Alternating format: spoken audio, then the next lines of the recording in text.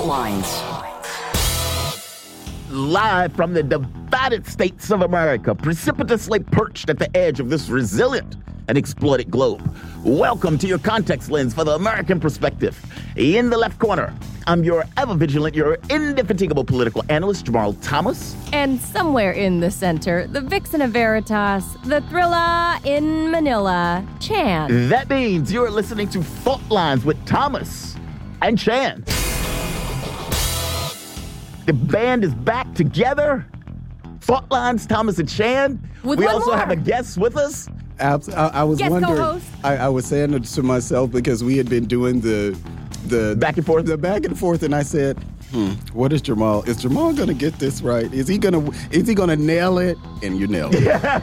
Well, you got to do your do-rag conservative. Do-rag conservative? What?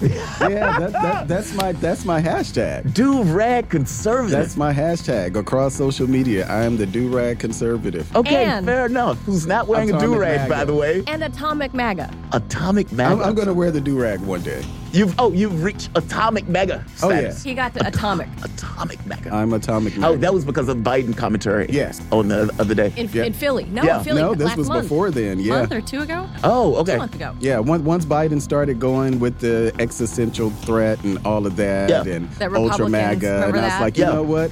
I'll be that Ultra MAGA then. Oh, I got wow. you. Is that ultra? Well, when you start Atomic branding MAGA. 50% of the American electorate, Yeah. literally a threat to the country, to our democracy, Yeah. you're going to set some people Look, off. I can get maybe 15%. I can get that. Not half. I don't buy the half stuff. And look, even with the existential stuff, I can get that if you have some level of responsibility of your own self. Then why? Why?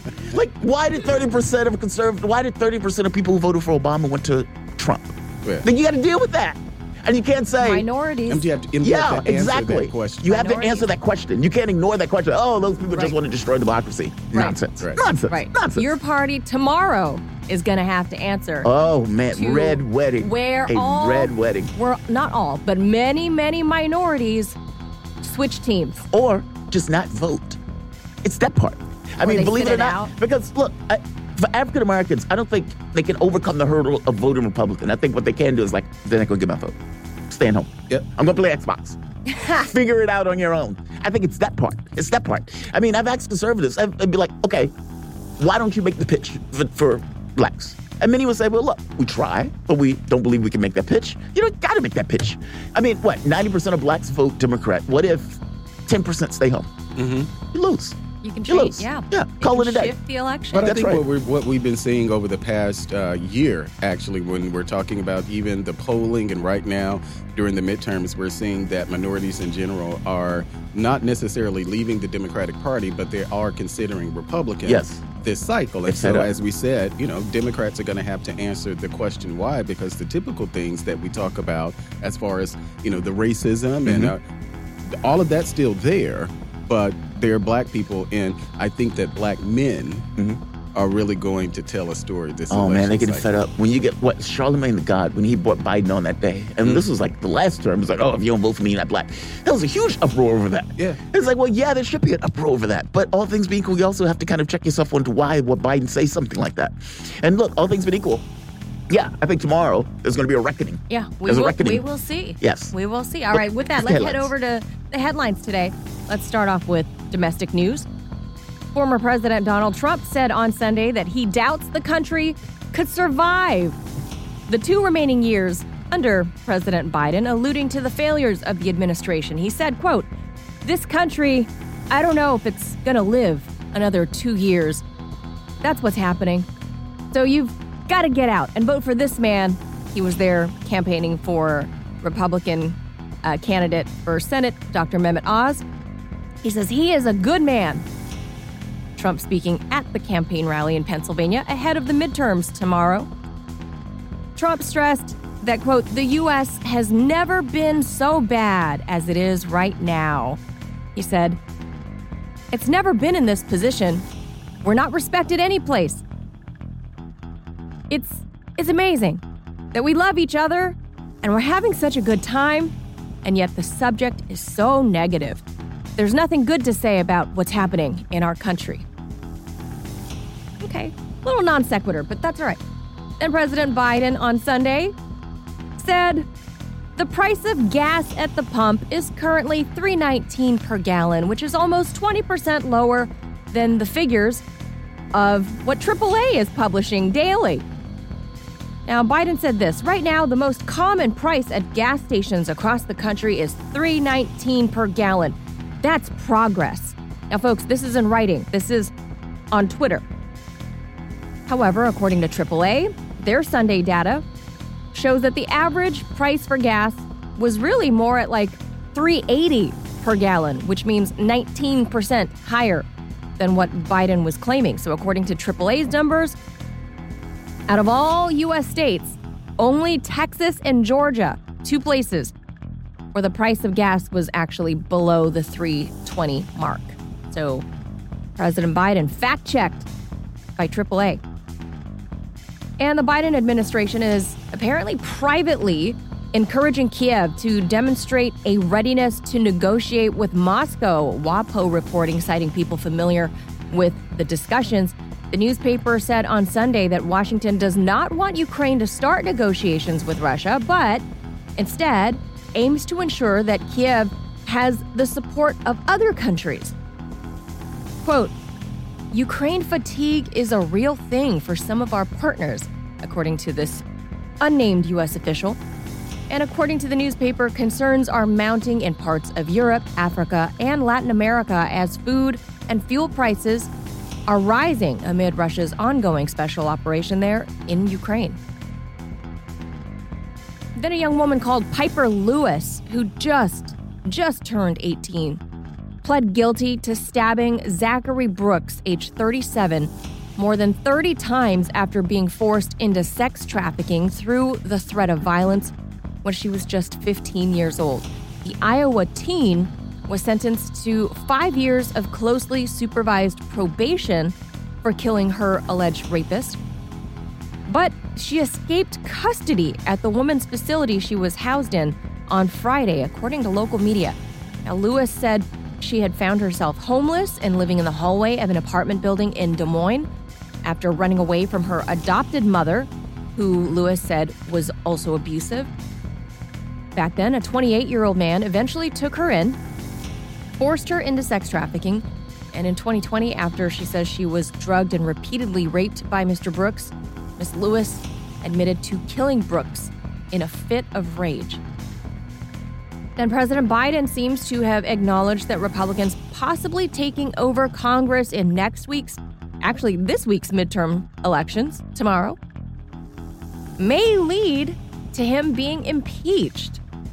In an address to his supporters in San Diego, President Biden said that he was, quote, already being told if they, the GOP, win back the House and the Senate, they're going to impeach him. Quote, I don't know what the hell they're going to impeach me for. I'm not joking. Recently, they said we should stop talking about that till we win. I don't know if that was in remarks. I don't know. He went off script, is what I'm willing to bet. Off script, President Biden. I bet his PR team was like, oh no, another mess we got to clean up. All right, so international news. The Russian bots and trolls blamed for former President Donald Trump's 2016 election victory have reportedly returned to U.S. social media platforms ahead of the midterms tomorrow. The New York Times claiming on Sunday that they are focusing their discord-sowing, disinfo-promoting attacks on alternative networks like Gab and Parler, citing researchers from Recorded Future, Mandiant, and Graphica. Now, questionable accounts believed to be linked to Russian troll farm Internet Research Agency, IRA, are targeting conservatives ahead of Tuesday's midterm elections, the researcher said, hitting familiar themes like voter fraud, Democrats' perceived leniency on crime, and the administration's blank check to Ukraine, transgender children, and other hot-button issues, right? So all of the things that Americans are legitimately angry about must be Russian trolls. Of course, And you can trust the New York Times. Oh. You can always trust the New York Times. And the U.S. is apparently tired of Ukrainian President Volodymyr Zelensky and will stop supporting him as soon as Washington no longer needs, quote, its puppet in Kiev, says Florian Philippot, leader of the French Patriots Party. Ouch. Scathing remarks. Saying this, the American government is starting to get tired of Zelensky and is asking him to negotiate with Russia. When the U.S. no longer needs its puppet, they will get rid of him, as always. Yikes. Juan Guaido is somewhere saying, like, I know, man. Like, what about me? Hey. What about me? Hey, can I come back? Then NATO's Secretary General Jens Stoltenberg said on Saturday that the chance of Russia using nuclear weapons in Ukraine was small, though the bloc was taking this issue seriously. The risk that Russia would use nuclear weapons in Ukraine was low, but the alliance was very serious about it, as the consequences of a nuclear attack would be devastating. Stoltenberg told the Turkish broadcaster NTV, adding that Russia's position on the use of nuclear arms remained unchanged. The Secretary General added that NATO wanted to make it clear that there would be no winners in a nuclear war, as he condemned Russia for irresponsible and dangerous behavior. Not theirs, never. Yeah. 11 light. 11 Rainbows. And then Syrian Air Force, in response to an attack by militants of the Jabhat al-Nusra terrorist group on positions of government forces in Latakia, destroyed a militant training camp, said Major General Oleg Yegorov, the deputy head of Russia's Defense Ministry Center for Reconciliation of Opposing Sides in Syria. Quote, as a result of the attack, a training camp for militants and underground shelters of illegal armed groups in the area of the settlement of the Ashkani Taktani were destroyed. 93 militants were killed, including field commanders. 135 members of the terrorist group were also seriously injured, Yegorov told reporters at briefing. Now, he also added that the Air Force destroyed a drone assembly workshop and up to 40 strike drones, preventing terrorist attacks at the Russian armed forces and Syrian government forces. Then this day in history, back in 1917, the October Revolution in Russia. Well, I would say it's November, but it ended, is what I think it means here. It ended. The October Revolution in Russia ended. Yes. There's something about the months. Maybe we're on a Gregorian calendar. Yeah, it's a different calendar. Orthodox. Yeah, it was something about the months that were different between the two. But the October Revolution, that book is... But Vladimir Lenin and the Bolsheviks seized power, captured the Winter Palace. I love that name, Winter Palace. Yeah. Like a movie. Winter Palace, and overthrow the provisional government. Lenin was sitting like a bomb. Then back in 1931, the Chinese People's Republic has been proclaimed by Mao Zedong. In the year 2000, controversial U.S. presidential election, you might recall this, George W. Bush and Al Gore turns up inconclusive. The result? Eventually, went in Bush's favor, hanging Chad. Yeah, hanging Chad. Oh, man, I remember that stuff. Paper ballot. Yes. Yeah, that's right. Eventually resolved by the Supreme Court, but it took a couple weeks. Everybody was... Court basically... edge of their seat. Took the verdict and was like, oh, you can't use this for any other cases. Yeah, people looking through like, is this one punched? I remember the video. It's literally hanging they and dangling. They should have just had a new election in Florida. It's just, well. Yeah. And last thing here, in 2020, former Vice President, back then, Joe Biden, declared the winner of the U.S. presidential race 4 days after the U.S. election, defeating incumbent President Donald Trump. That was this day. All right, that's going to do it for your headlines this Monday, November the 7th. You're listening to Fault Lines on Radio Sputnik. All right. I love that. I love that last headline. The October, fascinating book. And I've heard different portrayals of that. Some people think that was a slicing up Russia. It's fascinating stuff.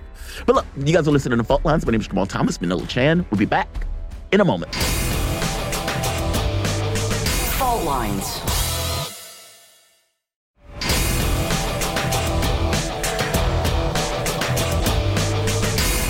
Fault Lines. Welcome back to Fault Lines on Radio Sputnik. My name is Jamarl Thomas. I'm joined with Manila Chan, Melik Abdul, coming to you live out of our station in Washington, D.C. And just getting back after a week from Brazil. I know a lot of talk that I was on the beach most of the time, but to be fair, that was only like Jamarl, we had to. That was only like one day. Every other day it rained, with the exception of one other day. But again, the beach weather was gorgeous. Women, of course, was very attractive. I should say the people in general were attractive. I mean, it's a beach, right? We wanted to know, are there nude beaches in Brazil? I didn't see any nude beaches, personally. But we know that... I know they're there. Are they there? Somewhere, I'm sure. It's a very thong-clad beach society, right? It is thong-clad in many respects. Not as much as I think you would think, just because it's kind of, it puts you in the mind of like a beach town. Like every beach town I've been to, even in Egypt, people are very chill. It's very, that type of thing. Okay. But great country. Loved it. I thought Rio de Janeiro was gorgeous. Sao Paulo was awesome.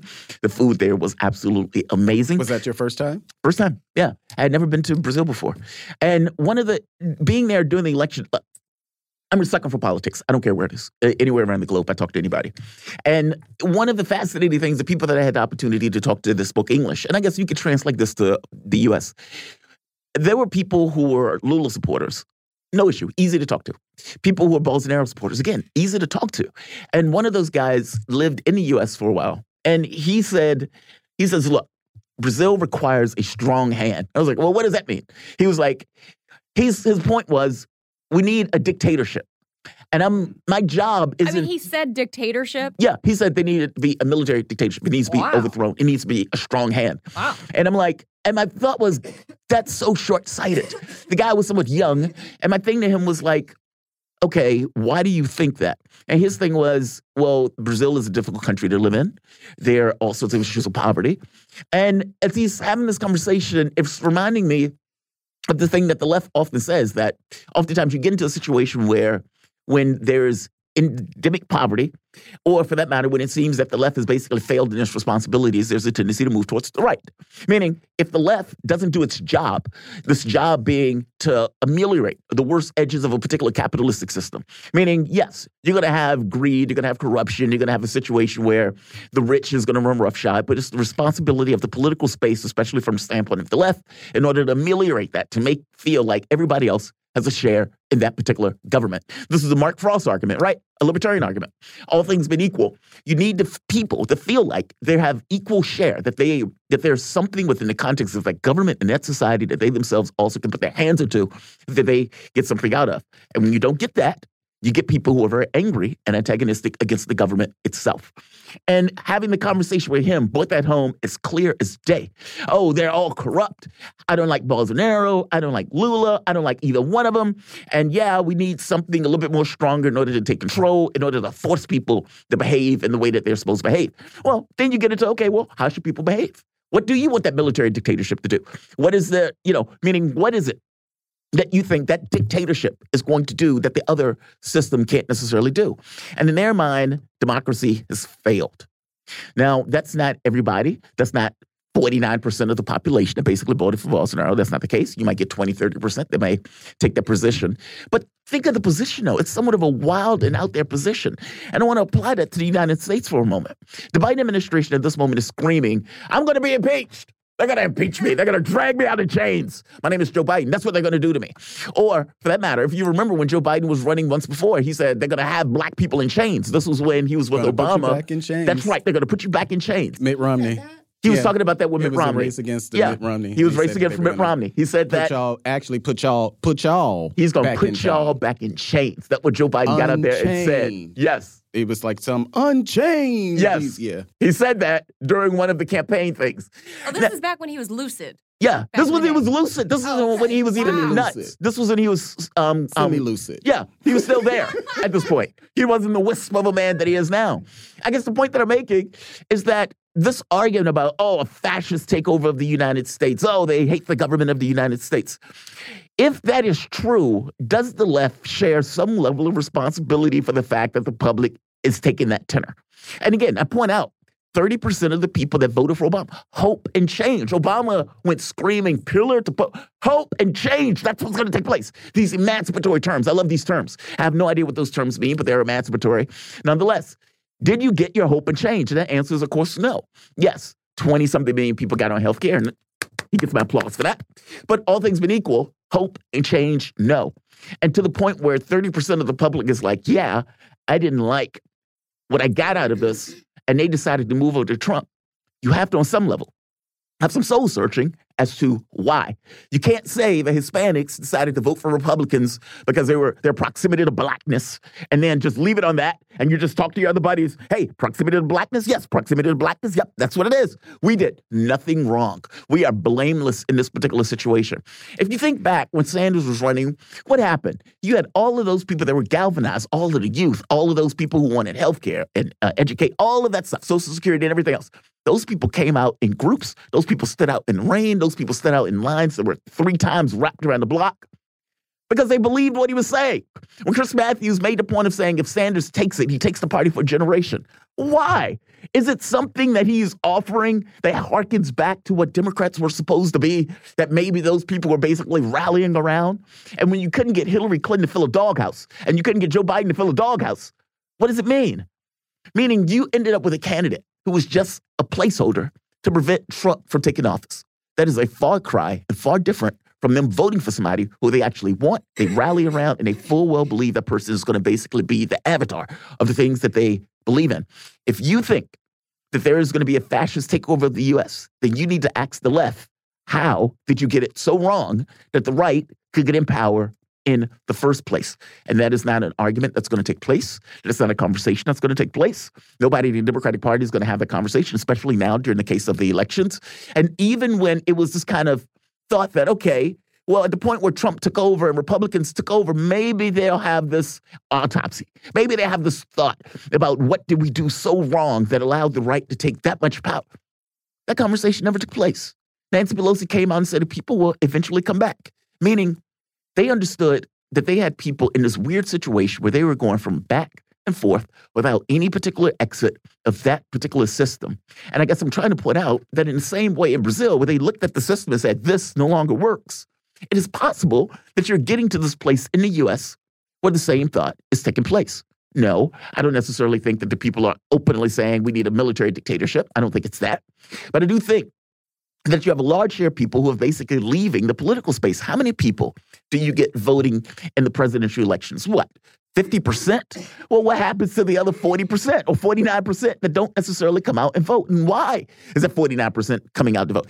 Is it that they believe that there is no reason for them to do so? That their belief, their want in a political space doesn't necessarily affect anything in regards to the government itself? And how long can you have a system that perpetuates itself under that model? I mean, for God's sake, in one election, you had Donald Trump win, and they basically said the guy didn't win. And then you tried to get him to pass sanctions on Russia, saying that they helped the president get in office. And when the president didn't necessarily want to pass those sanctions because he didn't necessarily want to own up to the fact that Russia helped him over the finish line because Russia didn't help him over the finish line, they screamed right there. There's more evidence that Donald Trump is working with the Russians, meaning Donald Trump didn't get elected on his own steam. He got elected through help of a foreign power. Now, no, that is not Democrats directly going at the electoral system screaming fraud, but it is basically saying that the guy didn't win on his own merits. You've basically undercut the legitimacy of a president of the United States, something that was a third rail. I don't care how you do it. You did it. Same thing with Trump. Trump takes office. He screams fraud. There's fraud. The CIA was working with the ghost of Hugo Chavez in order to help Biden get elected and win the race. Well, yes, he is hitting the electoral system directly in a situation where you get a huge number of Republicans who basically said Joe Biden didn't win on his own merits. Joe Biden won because Joe Biden cheated. How often or how long can your country perpetuate itself when the entire legitimacy of a particular candidate, let's say your entire system is based on legitimacy, and that legitimacy is conferred through the vote, and you've basically attacked, undermined, and destroyed that purely for political expedience of your particular party to get in power. That was not something that we've done in this country before, and that is something at this point that has become basic part of our politics. What I'm getting at is you've missed the boat. You've jumped the shark a bit.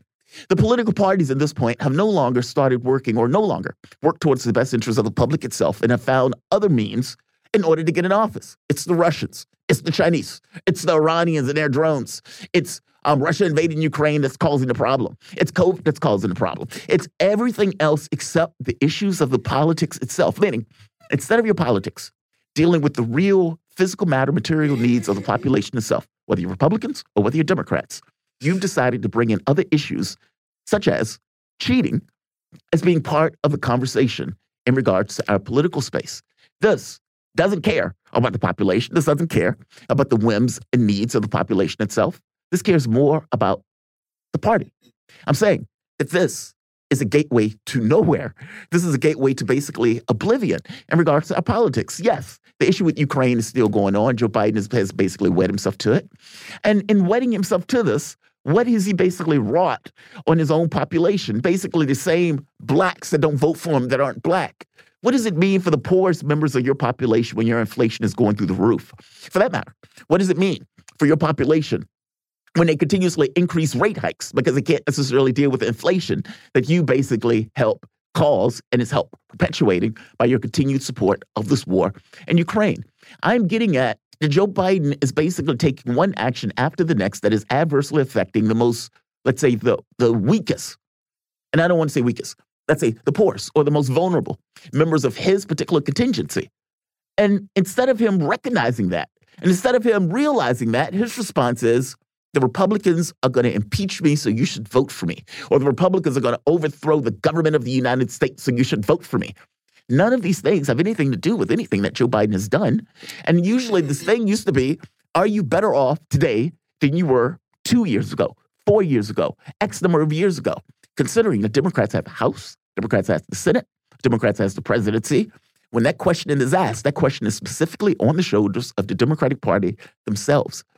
Joe Biden is a man who's looking for an argument in order to keep himself and his party in office. And at this point, he is grasping at straws because there is nothing quite out there for him to basically use to come up with a good reason for people to vote for him tomorrow. He comes up with fascism. Fascism. They're going to overthrow the government of the United States itself. And look, I give him Trump on this one, tried to do that. But it's a secondary cry for whether or not the Republicans he's going to put in office are going to be the ones who do that. And again, I point out, why would they even be able to get close enough to do something like that? And why would the public even change over to that being a potential eventuality? I'm pointing the finger here at the left. Yes, that's exactly what I'm doing. Yes, Joe Biden can talk about Republicans all he wants, but at the end of the day, the things that he had power and control of had to do with the political space and what he could do for the population to get that population jazzed up to vote for him. The key issues: economy, inflation, and immigration. And on those issues, Democrats are nowhere to be found. Instead, they're screaming about women's rights, and I think the other two, because the other two were so far down the list that they didn't ultimately matter. Tomorrow will be a red wedding, and it's going to be a red wedding not because of anything that the Republicans have done so far. Yes, they might have been talking about inflation and economics and all that other stuff. I have no belief that they're going to do anything about it. The issue here, more than anything else, is did you do enough for the population to come out and say, yes, we want to keep those people in office? And the honest answer to that question is just no. Plainly, straightforwardly, flat, factually, absolutely no. You're going to lose tomorrow, not because of what Republicans did, because it's a direct result of what you didn't do. You guys are listening to Fault Lines. My name is Jamarl Thomas with Manila Chan, Melik, Abdul. Back in a moment. Fault Lines.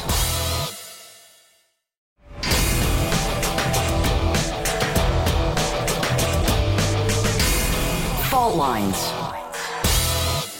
Welcome back to Fault Lines on Radio Sputnik. My name is Jamarl Thomas. I'm joined with Manila Chan, Melik, Abdul, coming to you live out of our station in Washington, D.C. If you guys just so happen to find yourself in the D.C. area, you can catch us on radio at 105.5 FM at 1390 AM. We're also kicking around in Kansas City at 102.9 FM at 104.7 FM. If you guys are digging what we're putting down, whatever platform you're consuming this content on, give us a like, share that audio or video. If you want to join in on the conversation, you can do so with a chat, a tweet, and of course, you can reach us by phone at 202-521-1320. Your engagement helps make this show what it is, so definitely don't be shy. Benjamin Netanyahu, Bibi, The Come back level, in. the Bibi is level back. of political acumen associated with Benjamin Netanyahu is utterly astonishing. A beast. A beast. And whatever you want to think of him, he has this ability to cling and keep his eye on power with a finger just on the pulse at any particular moment. Teflon Don. Teflon Don. And which number is this for him? Fourth? I don't. Fourth. Maybe is it a fourth? Fourth. Yeah. I mean, it's astonishing the amount of capability that he has to basically stay in power. So Lapid, I saw him concede last night, or the very least I saw the thing that said Lapid conceded last night. Bibi is going to be able to form the government. So let's have a conversation with our guests. We're joined with Robert Inlakesh. He's a journalist. Inlakesh. Inlakesh, thank you. Inlakesh. Inlakesh. Is that right? Yes, Okay, good. Inlakesh. Inlakesh. He is a journalist, writer, political analyst who's lived in and reported from the occupied Palestinian West Bank. He's written for publications such as Met Press, Mundeweiss, Memo, and various other outlets. He specializes in analysis of the Middle East, in particular issues of Palestine and Israel. Robert, welcome to the show. How you doing this morning? I'm doing great. Thanks for having me back. No, man, thank you for joining us. Bibi Netanyahu, how did this happen? How did this happen? Why does it keep happening? Yeah, I'm fascinated by this. This is what, the fifth government that's being formed in 5 years? Correct me if I'm wrong on that. How did Bibi Netanyahu get back in power? The system that's set up basically by the Israelis is one where in its history, it's always needed a coalition in order to form a government. And Netanyahu is the most popular political figure in the country, bar none.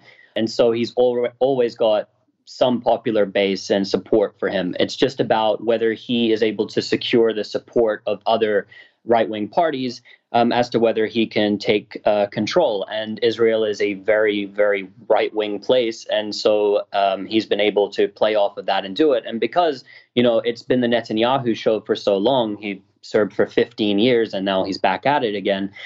People really can't imagine anything other than Netanyahu and his way. And especially because of the uprising that we've seen from Palestinians in the West Bank lately, issues of Israeli security are now very important again to the Israeli public. And so Netanyahu needed to secure at least 61 seats in the 120-seat Knesset. He's done that, more than that, 64 or 65 seats, I believe, along with religious Zionism, Shas, and a number of different right-wing parties. He's come back to power now. So the first time around there were Arab parties that basically were able to get rid of Benjamin Netanyahu the first time around in the Knesset itself. My reading on this, there was somewhat of a repudiation of that. Correct me if I'm wrong. That basically people looked at that and said, okay, that is not what we want. And even having a cab, when I was in Brazil, I had a conversation with one of the cab drivers.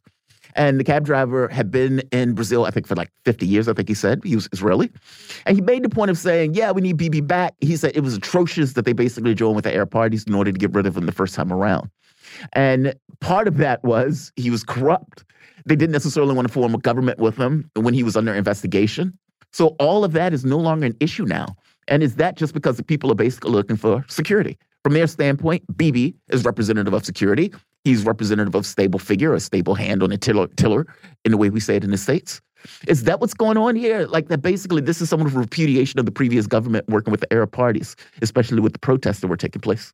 That's most certainly part of it. Also, the rise of ultra-nationalists, the power of this, I would call them sort of the settler bloc, has also played a part in this. But most definitely the last government, the ruling coalition which was formed, was almost political suicide for everyone who was involved. And Yair Lapid somehow came out of it, not unscathed, but he definitely came out of it still with, his political base behind him, which is interesting, whereas Naftali Bennett completely was pushed out of politics. That's partly because of joining hands with Ram, so the one Arab party which decided to join hands with that Israeli coalition. But, it was a very small part of it. It did have some sway. And Mansour Abbas, who runs that party, has been open to forming a government, for instance, with Netanyahu. I mean, Netanyahu claims that, it's horrible that the so-called left in Israel, which really doesn't exist, and even the Meretz party now didn't even qualify for the Knesset. And the Arabs are forming a coalition against the right to destroy the right. But Netanyahu himself was in discussions with Ram in order to try and form a coalition. The last coalition that was formed was simply an anti-Netanyahu coalition, and it failed dramatically. Robert, can you talk to us a little bit more about what the voting demographic actually looked like? I mean, was the turnout high? Was it low? Was there much turnout in young people? And specifically, if you could focus on the Arab vote in Israel. Well, this is an interesting one when it comes to Palestinian citizens of Israel and the way that they voted. In lower numbers than I think people expected. That's what we're hearing. The overall voter turnout was over 70%. It was very high. Some people were putting it earlier on that it would reach as high as was in 1999. Others said that 2015. So it's a very high voter turnout, especially from the Jewish population. And the result of that has been that the so-called Israeli left, the Zionist left, has been obliterated. And that religious Zionism, basically these ultra-nationalist religious extremists, have come to be the third largest party in the Knesset. And when this coalition is formed, will be the second most powerful in Knesset. In terms of the Palestinian citizens of Israel, I think there is, a bit of hesitancy to vote. And also the blocs weren't as powerful. The joint list was broken up. And there was almost like a protest vote for a party called Balad, which happened, which it didn't even make it into the Knesset. So, yeah, in terms of the Palestinian citizens of Israel, the show out and their power in the Knesset really isn't that great this time around. That's partly due to the division, which was caused in the split of the joint list. So, yeah, amongst the Jewish population, a very high turnout, and have this ruling coalition, which is going to be awful for Israel internationally, its international standing, the way that also it interacts with Jewish communities around the world who are more liberal-leaning and don't accept the religious extremists, which are going to be part of this coalition.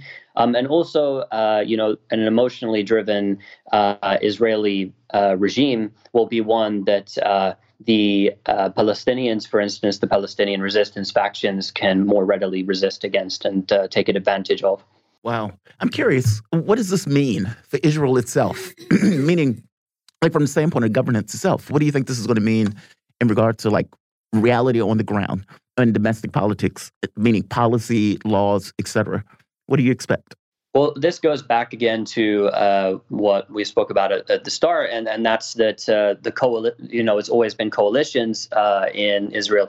It's never been a single party which has won out. So it means that the smaller parties have a lot of sway. In this case, religious Zionism, which would be the second largest party in Knesset, will have a massive sway over Netanyahu. And if they choose to walk away, then Netanyahu has no majority anymore. So they can dictate terms. For them, for instance, their policy positions are overhauling the Supreme Court. They want to introduce a death sentence for Palestinians who kill Jews, not the other way around, of course.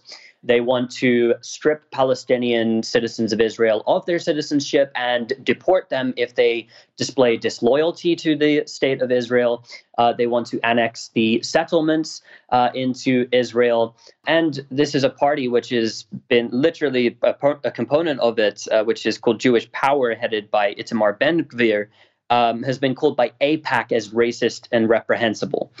This is how extreme they are. The Board of Deputies for British Jews in the United Kingdom, when it comes to Bezalel Smotrich, who sort of heads up this alliance, the Religious Zionism Alliance, was told to leave the United Kingdom. And this, again, the Board of Deputies is a massively pro-Israel, pro-Zionist organization over here. But even for AIPAC and the Board of Deputies, these guys are so incredibly extreme because in the case of Itamar Ben-Gvir, not only has he been, come into runs with the law in Israel at least 52 times by his own admission for inciting racism, inciting violence, supporting a terrorist organization.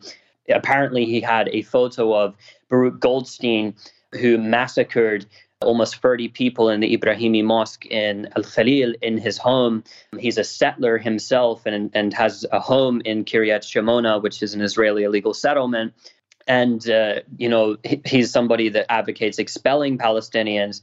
He's actually as well good friends with a guy called Ben Zion Gopstein, who used to head his party, but was banned from running for the Knesset because of racism, and is currently running an organization called Lehava, which is essentially an organization which advocates segregation between Jews and Arabs and a bunch of other things. They're responsible for the Deaf to Arab marches in the streets of Jerusalem, for instance.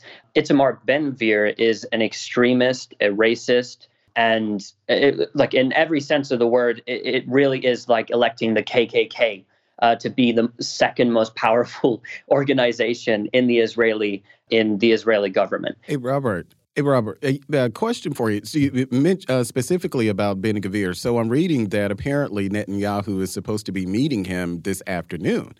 What do you expect to come from that? And as you said, many, especially those in the West, have real issues with Ben-Gvir, but I imagine many people there do. But as far as his governing coalition, because the talks is that he will maybe get a cabinet position within Netanyahu's government. But what do you make about that? Like, play that out. What do you think about that particular coalition? What does that mean for Netanyahu's governing majority? Well, it means that Netanyahu will basically be controlled in large part by the likes of Itamar Ben-Gvir. If he does get a leading cabinet position, I believe he wants to be in control of security, domestic security. So we'll see exactly what he gets handed. I can't say what he's going to get, but most certainly he's going to push for a leading cabinet position, which will mean that he will be in control of the security apparatus, or he'll have a say directly on the policies of the Israeli regime. And of course, this is going to, cause a lot of backlash internationally. Domestically, though, I mean, in terms of what they're doing, there is opposition, of course, to them, but nobody's going to do anything about the policies that they want to push through. For instance, Itamar Ben-Gvir and the Religious Zionism Alliance, they want to give Israeli police and soldiers complete immunity for committing essentially war crimes against Palestinians. So it depends what policies they can push forward and push through, how much they can weaken the Supreme Court as to what impact and effect they have. Netanyahu, of course, is a shrewd politician. He's very well seasoned and he knows how to play politics. But at this point, he's sort of at the mercy of these extremists. And ultimately, this will mean much more death and destruction for Palestinians in the short term, persecution very likely of Palestinian citizens of Israel, which will lead to uprising very likely, and an escalation in general. But in the short term, yes, this is going to bring more death and destruction. In the long term, I believe this is very, very bad for Israel itself and the existence of Israel at that as well. Let me ask you this. My shout out to the producer for bringing this one up. Israel was formed by left-wing, let's say, groups, or at the very least groups with this kind of mindset of, I want to say, secular, let's say, not basically, well, I want to say atheistic Jews, per se. How did these guys get so hard to the right in this? I mean, these guys are ultra-nationalists. I mean, these guys are extremely hard right. How did that shift take place? How did you go from this kind of spectrum from the left to the right like this, where they're so far to the right in the context of this particular election? I think this was a natural occurrence because Israel itself, in its early foundations, and you look at Zionism pre-48 as well, was almost an anti-religious movement in many ways. So it was not, religious per se. It was about nationalism and creating the new Jew, basically. That's what it was. And like you pointed out, those with left-leaning politics, I mean, people would call them socialists and communists and the likes. I would not describe them as such. And I'd say there's always been, fascist elements within them. And these racist undertones have always been there. The problem is that for them now is that, okay, well, the mask is finally off. All of these policies that they're implementing, when it comes to the Jewish population, it's a different thing entirely. But when it comes to the entirety of the population, including Palestinian citizens of Israel, which make up 20% of the populace in the voting public in Israel, then you're looking at a completely different picture. The Palestinian citizens of Israel up until 1966 were under military law, basically occupation, until they occupied in 1967 what are now called the occupied territories, which is East Jerusalem, West Bank, and the Gaza Strip.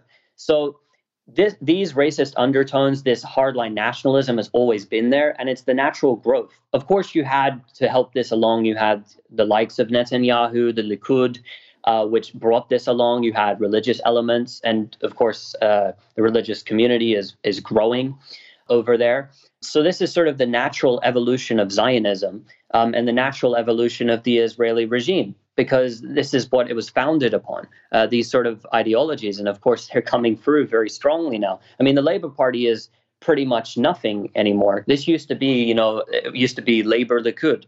The Labour Party was a major force and factor. And of course, you had the Histadrut and these organizations with, labor union.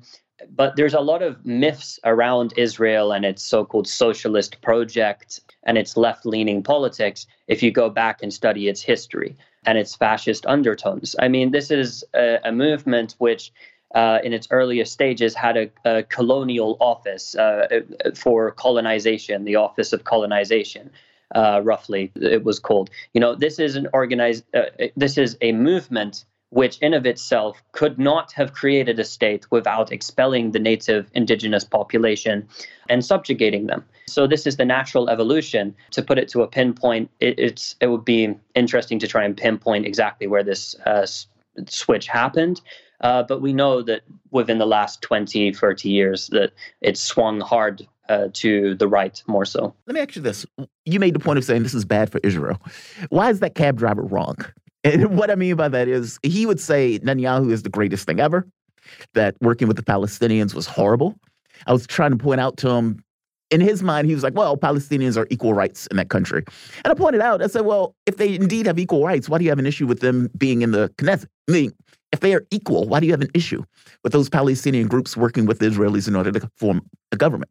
Why do you think, or why do you say that this is a bad reality or a bad eventuality for Israel currently? This is bad for Israel strategically because you no longer have people who are political people and shrewd politicians who are running the show, people who can, do their business in a deceptive manner. The Labour Party, for instance, of Israel, the Labour Party of Israel built more settlements than Likud, percentage-wise. The Labour Party had, you go back into the history and you look at their leading figures and politicians. They've all had, very similar policies and positions towards the Palestinians, and they've gotten away with worse acts against the Palestinians when you have these people who can speak in moderate language, but when it comes down to the persecution of Palestinians, exactly the same. So they get away with more things. But when you have these extremists now, not just people who are on the right, that's not the problem for them. Netanyahu can run his regime very well. He's very smart as a politician.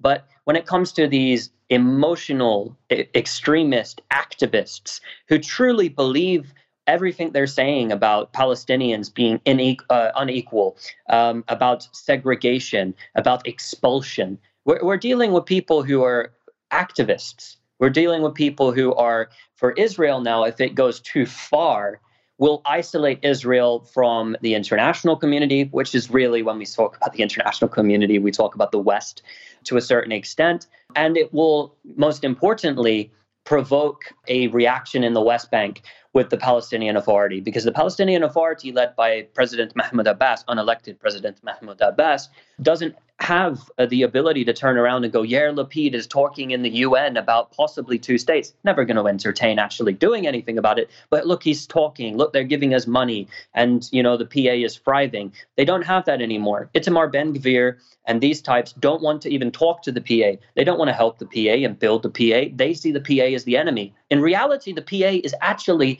their ally. The PA is enabling them to do what they're doing in the West Bank. The PA is managing the domestic security situation of the Palestinians. And if they don't have the PA, then the Israeli army has to deploy into the major city centers to manage the Palestinians. And the PA police and security apparatus are going to turn around and turn their guns on the Israelis.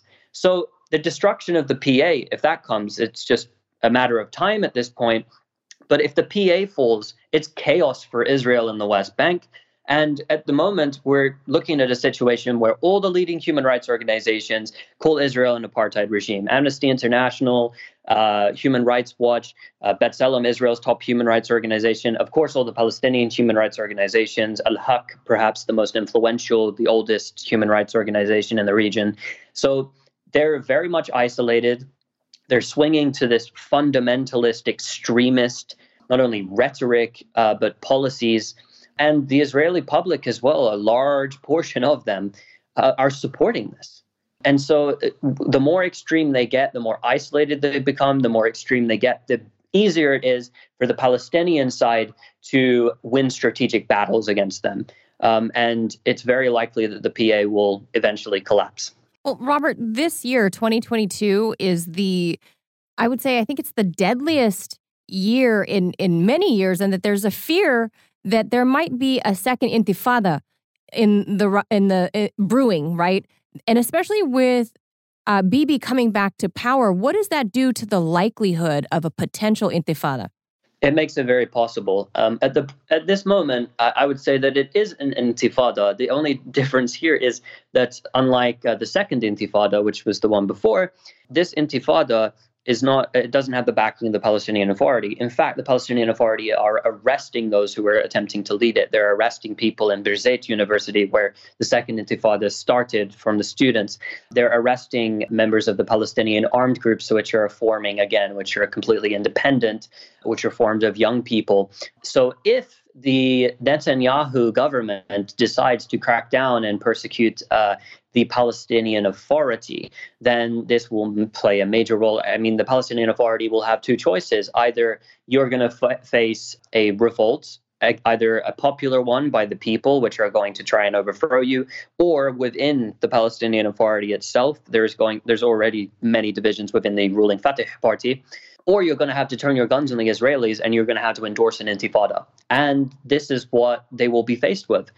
It's readily turning into that situation. It is the beginning of an intifada. The only thing stopping the intifada is the Palestinian Authority. That's it. Otherwise, this is an intifada. There are attacks every single day. There's armed groups popping up every single day, mass popular protests every single day. It never stops. The Israelis are imposing curfews, locking down and besieging entire cities and villages, and massive arrest campaigns are on the way, assassinations by airstrikes. They're using anti-tank munitions, special forces and undercover units to assassinate people in broad daylight. It's an absolute mess in the West Bank at the moment. More people have died in the West Bank this year than Gaza, and there was a war on Gaza. Hey, Robert, you mentioned, just quickly, you mentioned the PA, and obviously, what has the impact of Lions Den? Because I was doing some reading, and I know that PA has apparently offered some protection for Lions Den's group members if they turn themselves in. But what has been the impact of the Lions Den? You talked about independent groups being formed, because this is a very new group. This is a very new group. It started on September the 2nd this year. And what's special about them is they have no political faction which they align themselves with. They're completely independent, which reflects really the younger generation and their moods. They're not into factionalism anymore, the younger generation. They're not like those that came before them. They're fed up and tired of all these factions competing against each other. So when it comes to the Lions Den, it's a growing organization, a growing group. It's carried out a successful attack against an Israeli soldier. It survived a major operation that Israel planned to destroy them in the old city of Nablus. And one thing to track with it and to note about it is that it actually has major popular support in the way that, for instance, the PFLP, Hamas, the Fatah party, when they call people to come out to the streets and to protest, they don't have the sort of control which the Lions Den has. And this is just a band of young people with guns who don't really have a command and control structure, who are just resisting. And they're brave men, and they have many people that have been killed and assassinated by Israel. And they have more power to bring people to the streets at specific times in the West Bank than any of these major political parties. That doesn't mean that they could win an election, for instance, but they have a lot of power symbolically. And so the Palestinian Authority want to buy them up, like they did with all of the other factions towards the end of the Second Intifada. And they've said no. you can't buy us because we're here with our aim is to either win or to be martyred. So you can't defeat that. And the Palestinian Authority are learning the hard way. Wow. So all things being equal, where are they getting the guns from, by the way? I mean, who's supporting the group itself? I'm just curious. Well, who's supporting the group is difficult to tell. Israel has alleged that Hamas gave them $1 million. It's not really that much. The weapons are readily available in the West Bank. There's a lot of weapons in the West Bank. And, there's people have stored weapons as well for a very long time. You can smuggle them in, buy them indirectly from soldiers. But they've only got light weapons at the moment. So it's just guns, basically. Wow. But all things being equal, from the standpoint of force on the ground, those groups have gotten sick of, I guess, these other factional groups that don't necessarily seem to be making headway, in which case this is kind of being expressed through the anger of these younger groups. Robert, thank you for this, man. I appreciate the breakdown and what's going on. Like I said, I was shocked when I saw Netanyahu's name pop back up. And maybe I shouldn't have been shocked. He's always around. Oh, by the way, before we close, the criminal investigations and everything else that was going on with Netanyahu, those are paused once again now that he's prime minister, correct? Yeah, I mean, this is a process that will go on for years and years and years. And I mean, it's not even been brought up recently. Nobody's even talking about it. Robert, we're going to have to close it here. That's amazing. Robert Inlakesh, I want to thank Inlakesh. Inlakesh. There you go. Thank you. I appreciate you joining us. He's a journalist, writer, and political analyst who's lived in and reported from the occupied Palestinian West Bank. He's written for publications such as Met Press, Mondeweiss, Memo, and various other outlets. He specializes in analysis of the Middle East, in particular Palestine and Israel. Thank you, Robert. Thank you for that, man. You always do the ink. You want to say ink. Oh, for some reason, I want to say ink. Like a pen ink. Right, but it's Inlakesh. Inlakesh. But look, you guys are listening to Fault Lines. My name is Jamarl Thomas. Manila Chan. We're joined by Melik Abdul. You guys are listening to Fault Lines. Back in a moment. Fault Lines.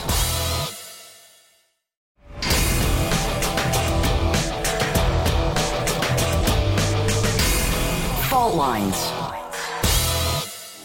Live from the divided states of America, precipitously perched at the edge of this resilient and exploited globe. Welcome to your context lens for the American perspective. In the left corner, I'm your ever-vigilant, your indefatigable political analyst, Jamarl Thomas. And somewhere in the center, the vixen of Veritas, the thriller in Manila, Chan. That means you are listening to Fault Lines with Thomas and Chan. Right on.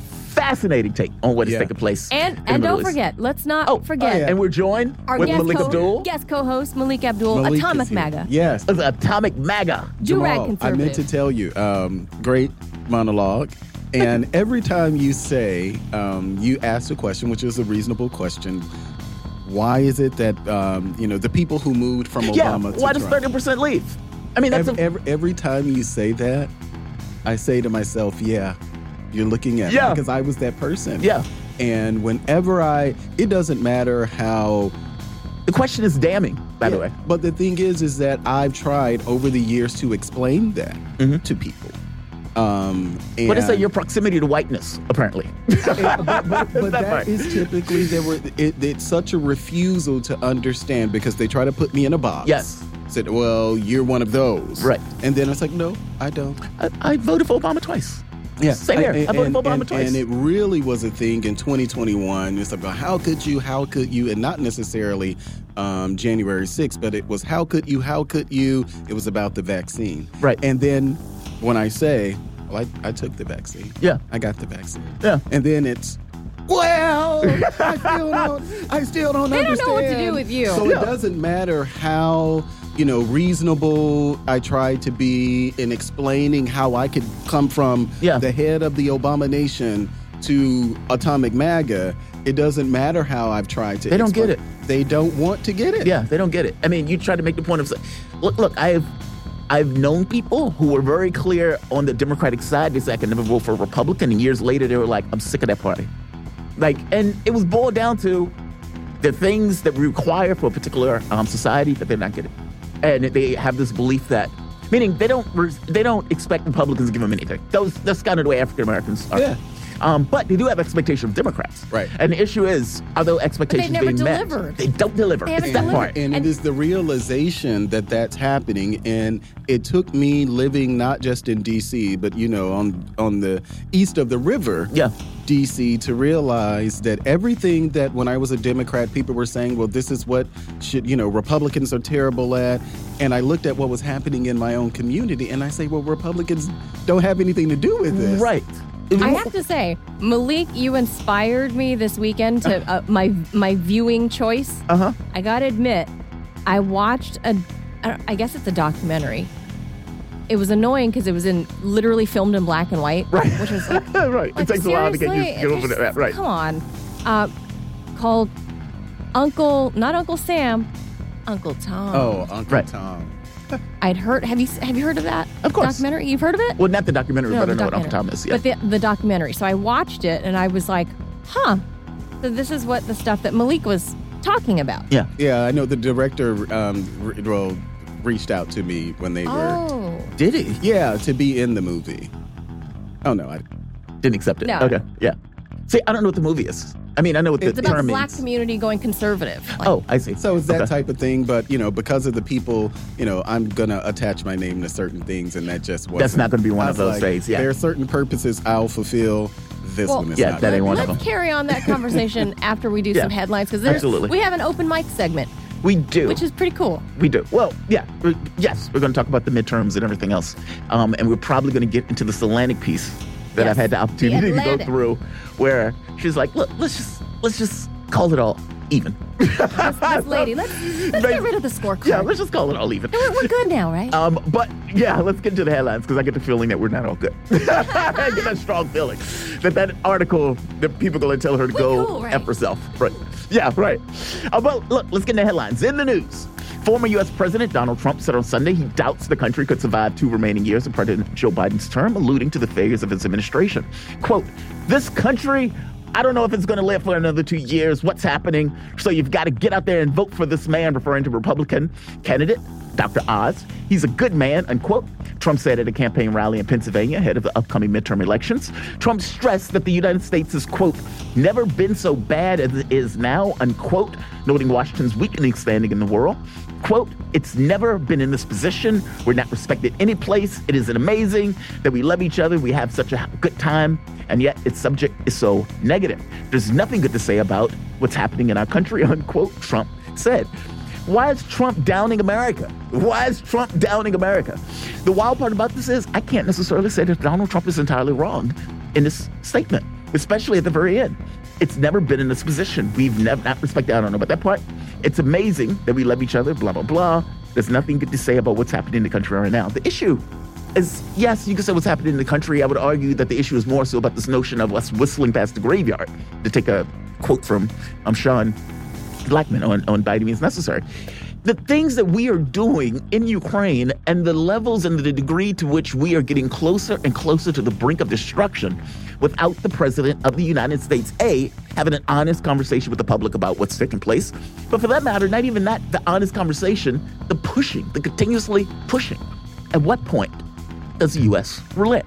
And for that matter, does the U.S. relent before it gets to the point of oblivion? Jake Sullivan was in was in Kiev having a conversation, and the Washington Post is basically saying that he wants to give the appearance of having talks without necessarily pushing Ukraine to talks. Maybe you should push Ukraine to talks. Let's keep going. President Joe Biden said on Sunday that the price of gasoline at the pump is currently $3.19 a gallon, which is almost 20% lower than the figures of the American Automobile Association, which publishes daily U.S. gas price. Quote, right now, the most common price at the gas station across the country is $3.19 a gallon. That's progress, unquote, Biden said on Twitter. However, the association's Sunday data showed that the average gas price stood at $3.80 a gallon, 19% more than what was announced by the president. According to AAA figures, out of all U.S. gas states, only 2, Texas and Georgia, where the price was below $3.20. Apparently, Joe Biden found one gas station with the price being low and basically ran with it. Let's keep going. The Biden administration is privately encouraging Kiev to demonstrate a readiness to negotiate with Moscow, Washington Post report, citing people familiar with the discussions. The newspaper said on Saturday that Washington does not want Ukraine to start negotiations with Russia, but instead aims to ensure that Kiev has the support of other countries. Quote, Ukraine fatigue is a real thing for some of our partners, unquote, one U.S. official said.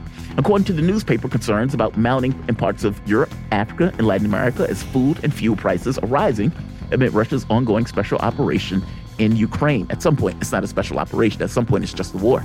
And look, all things being equal, they are saying their issue from that article was more so the optics of it all. That Ukraine basically saying, we will not negotiate. Well, it looks bad, especially it looks bad since it doesn't necessarily seem like you have the capacity to win on the ground. And Europe is taking a hit. Other countries are paying more for items that they were getting for much cheaper. And yeah, it becomes an issue, right?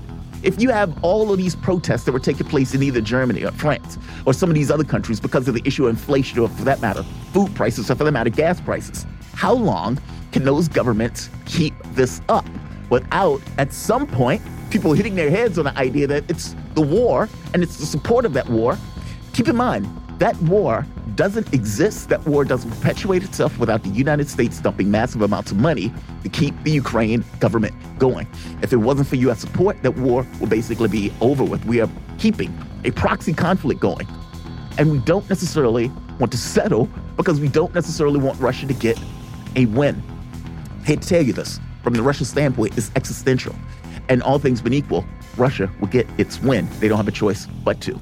The question is whether or not NATO is going to accept that and how far NATO is willing to go, bringing this world to the brink of oblivion. Let's keep going. Piper Lewis, who recently turned 18, pleaded guilty to stabbing Zachary Brooks, 37, over 30 times after being forced into sex trafficking through the threat of violence when she was 15 years old. The Iowa teen, who was sentenced to 5 years of closely supervised probation for killing the alleged rapist, has escaped custody at the women's facility and was housed in on Friday, according to local media. Lewis said she found herself homeless and living in a hallway on an apartment building in Des Moines, Iowa, after running away from her adopted mother, who Lewis said was abusive. The 28-year-old man who eventually took her in and forced her into sex trafficking. In 2020, after she said she was drugged and repeatedly raped by Brooks, Lewis admitted to killing Brooks in a, quote, fit of rage, unquote. President Joe Biden seemed to have acknowledged that Republicans possibly taking over Congress in next week's midterm election may lead him to being impeached.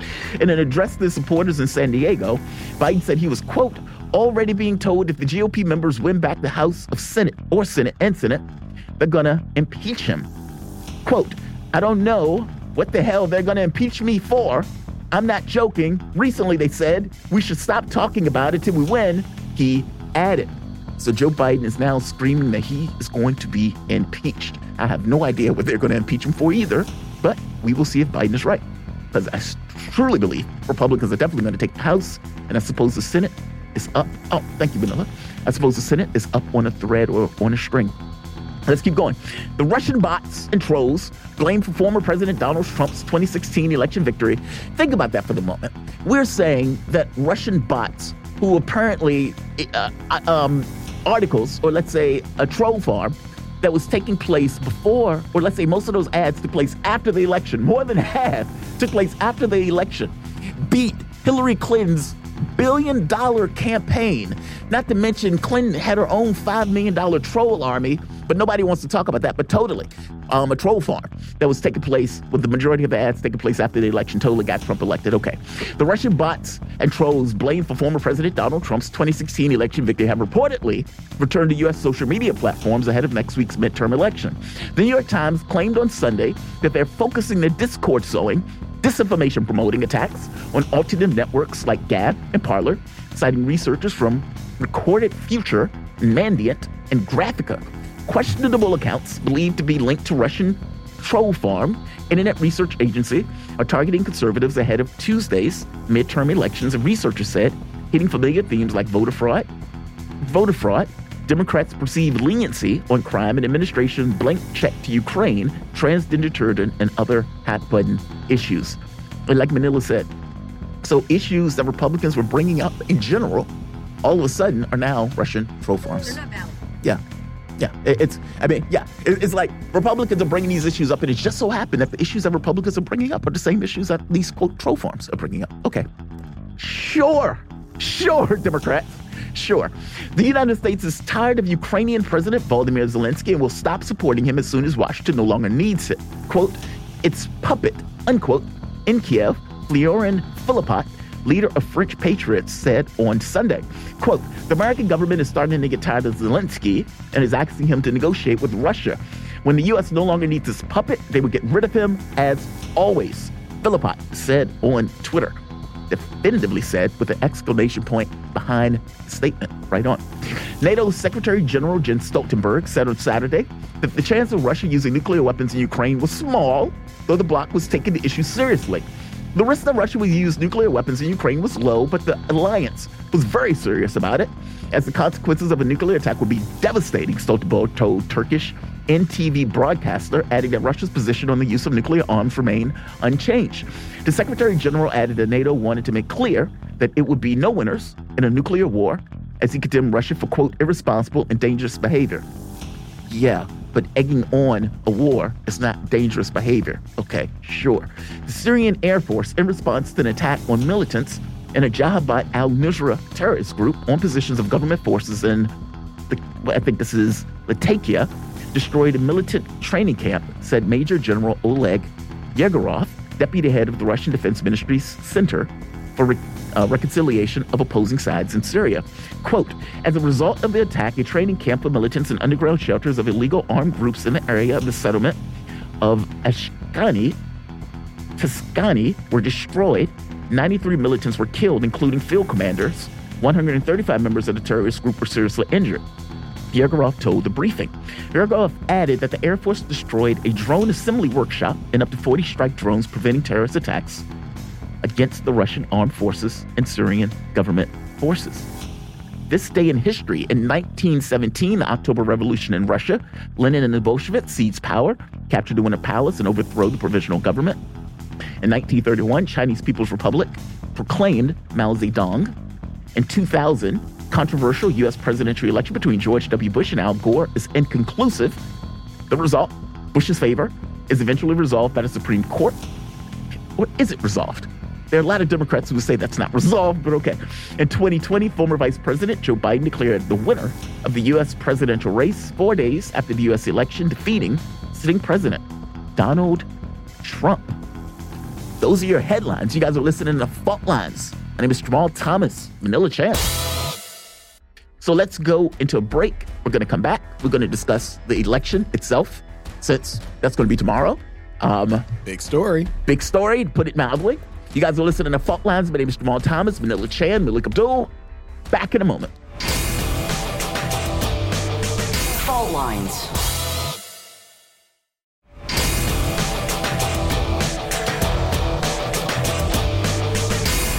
Fault Lines.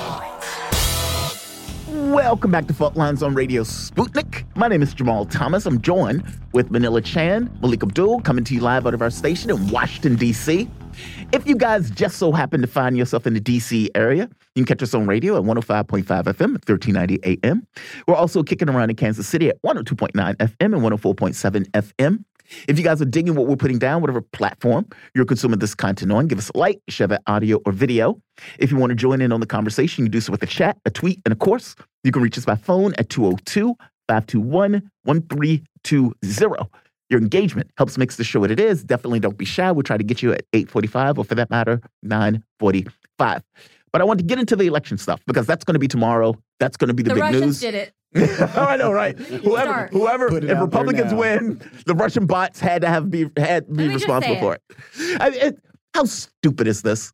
I mean, the idea. The Democrats have run on this, JT, for 6 years. Yes. If you think about it, they said issues of climate change were the Russian bots. They said anybody who cared about police violence was the Russian bots. The African Americans were so stupid that Russian bots were able to get them to think about things that Democrats didn't necessarily care about. Yeah, astonishing stuff. Gas is up. Gas is up. Of Russia. Russian bots. Of course, Russian bots are complaining about the gas. Americans don't really care about gas prices. They don't care about inflation. They don't care about food prices. They quietly ignore the proven fact that they got reprimanded pre-Elon Musk on Twitter for the DOD having bots. Yes. Having troll farms. Think about that.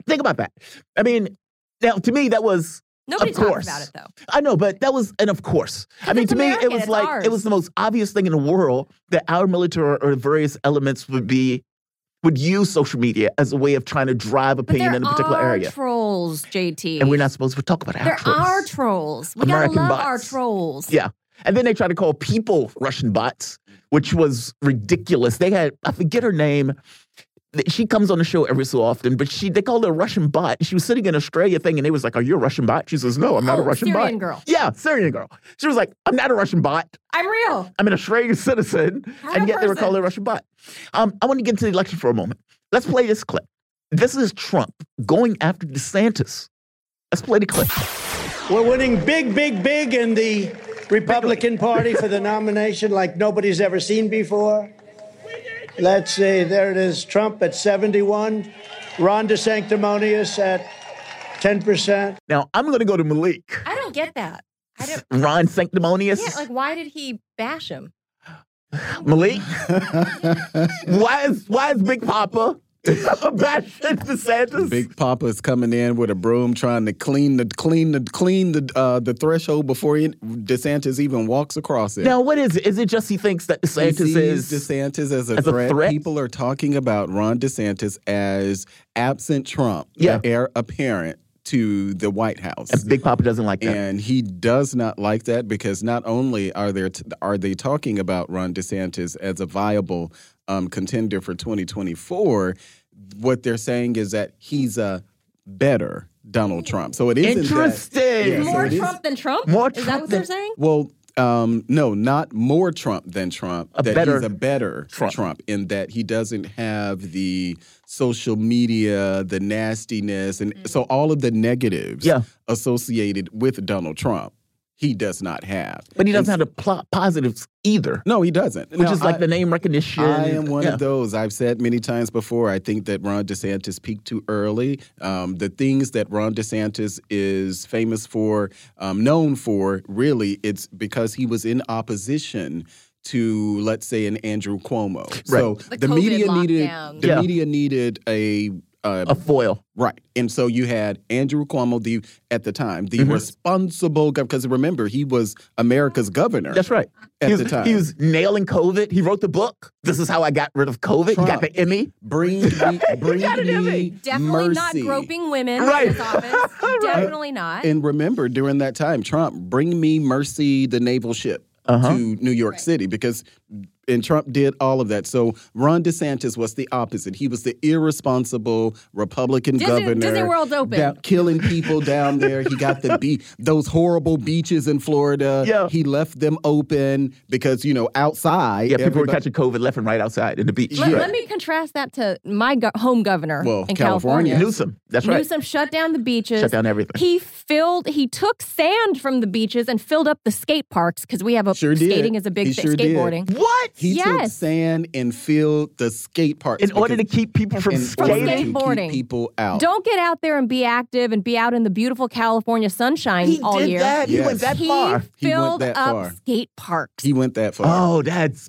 bitter. So Ron DeSantis. That's so wrong. That's so wrong. So Ron DeSantis kind of became, he has almost like a cult following is what I say. Yeah. Now, if you look at what Ron DeSantis did from a governing perspective, Ron DeSantis didn't do anything that surpasses, for instance, a Brian Kemp. Yeah. Because while Ron DeSantis was doing, critical race theory or the Don't Say Gay bill and all of this type of thing that people were focused on, you had Brian Kemp, who was also had a tit with Major League Baseball because this was around the voting rights bill that they did down there.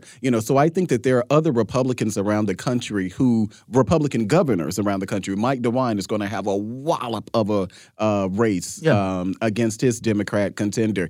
Other Republicans are doing well. Ron DeSantis is the sexy person right now, but I'm not convinced that Ron DeSantis, for one, is the person who can ultimately win. But Donald Trump is going to try to take him out at knees first. That's amazing to me.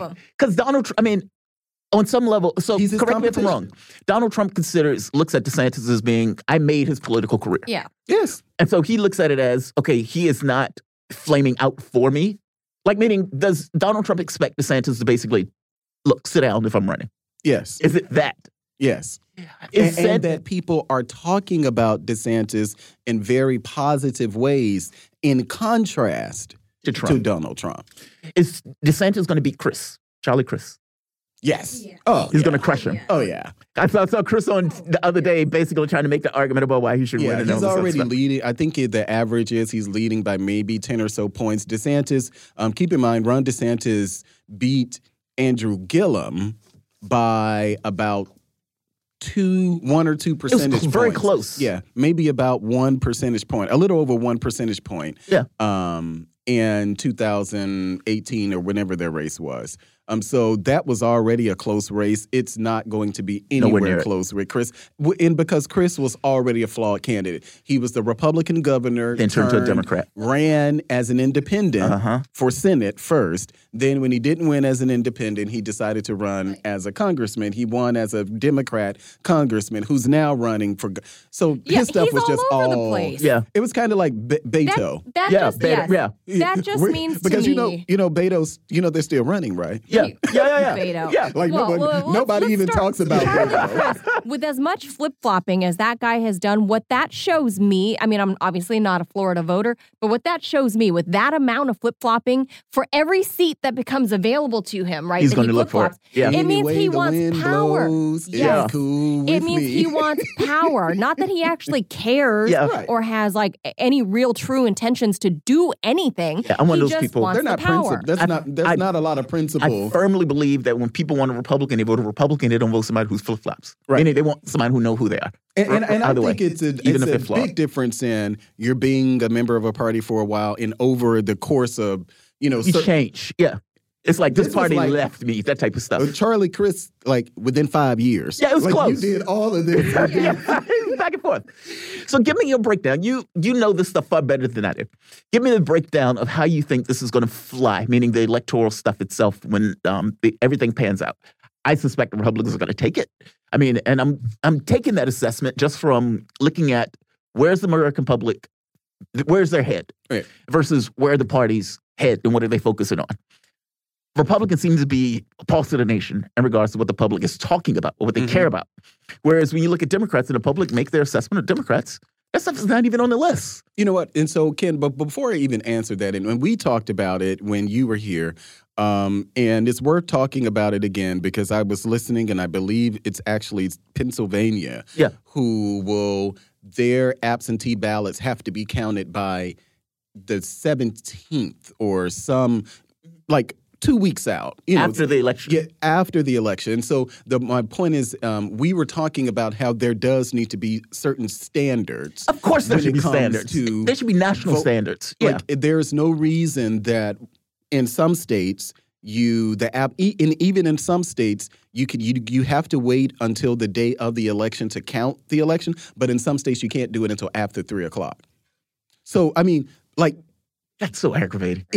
Just standardize the election. Right. Yeah. It's a Meanwhile, in election. Brazil, they have compulsory elections. Compulsory elections. You better vote or else. I mean, yes, standardize the elections. I don't see the issue with standardizing the elections. I mean, I hate this idea that the states can monkey around with the electoral stuff. Okay, this place is going to have it where they're going to have lines that are 8 hours long. There's other places going to be able to shut down polling locations. There's other places going to hate that stuff. No ballot boxes here. Yeah. But you can have ballot boxes in this state. Yeah, it's like you have early absentee voting here, but not in this particular location.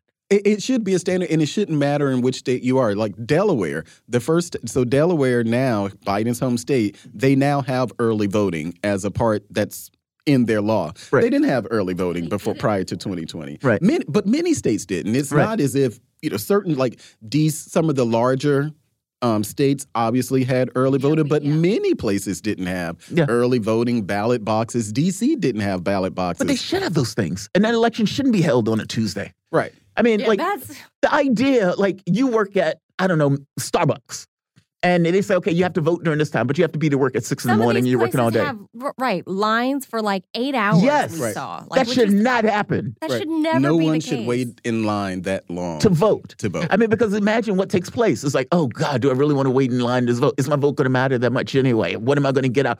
Those people leave. Well, here's the thing. This country is still stuck in the 19th century where we based everything around the Farmer's Almanac. Now, Malik and I talked about the time change, right? We just had it yesterday, right? The time changed.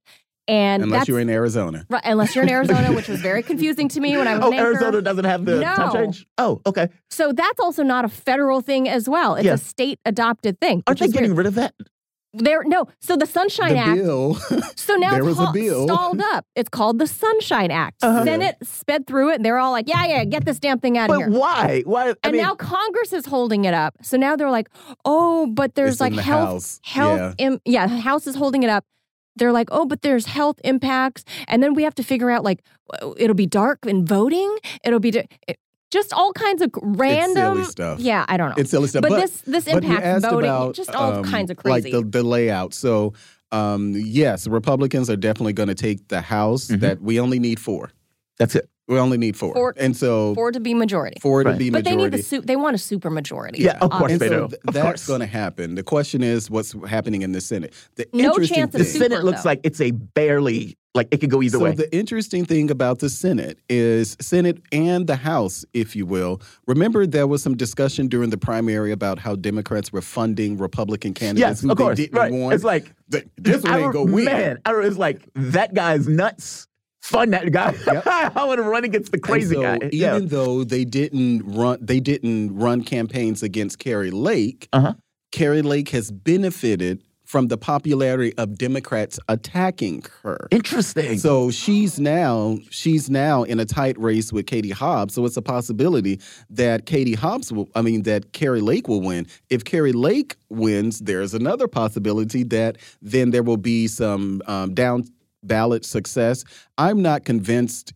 People are believing that Blake Masters out of Arizona is ultimately going to beat the incumbent Senator Mark Kelly. Yeah. I'm not convinced by that. You think Kelly's going to take it? I think Kelly's going to take that. Nevada, there's no poll over the past, I believe, month has said that the Democrat Catherine Cortez Masto is leading. Yeah. So Republicans seems to be poised to pick up a seat, meaning flip. Flip a seat, yeah. Flip a seat. Yeah. So if Republicans flip. If they get one, that's the Senate. Right. They only need one. So which means that Herschel Walker can lose. And they still take the Senate.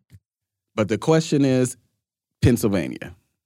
What happens with Oz? Dr. Oz, right? That's the Dr. Because Oz. Oz is running against Fetterman for Pat Toomey's seat. Pat Toomey is a Republican.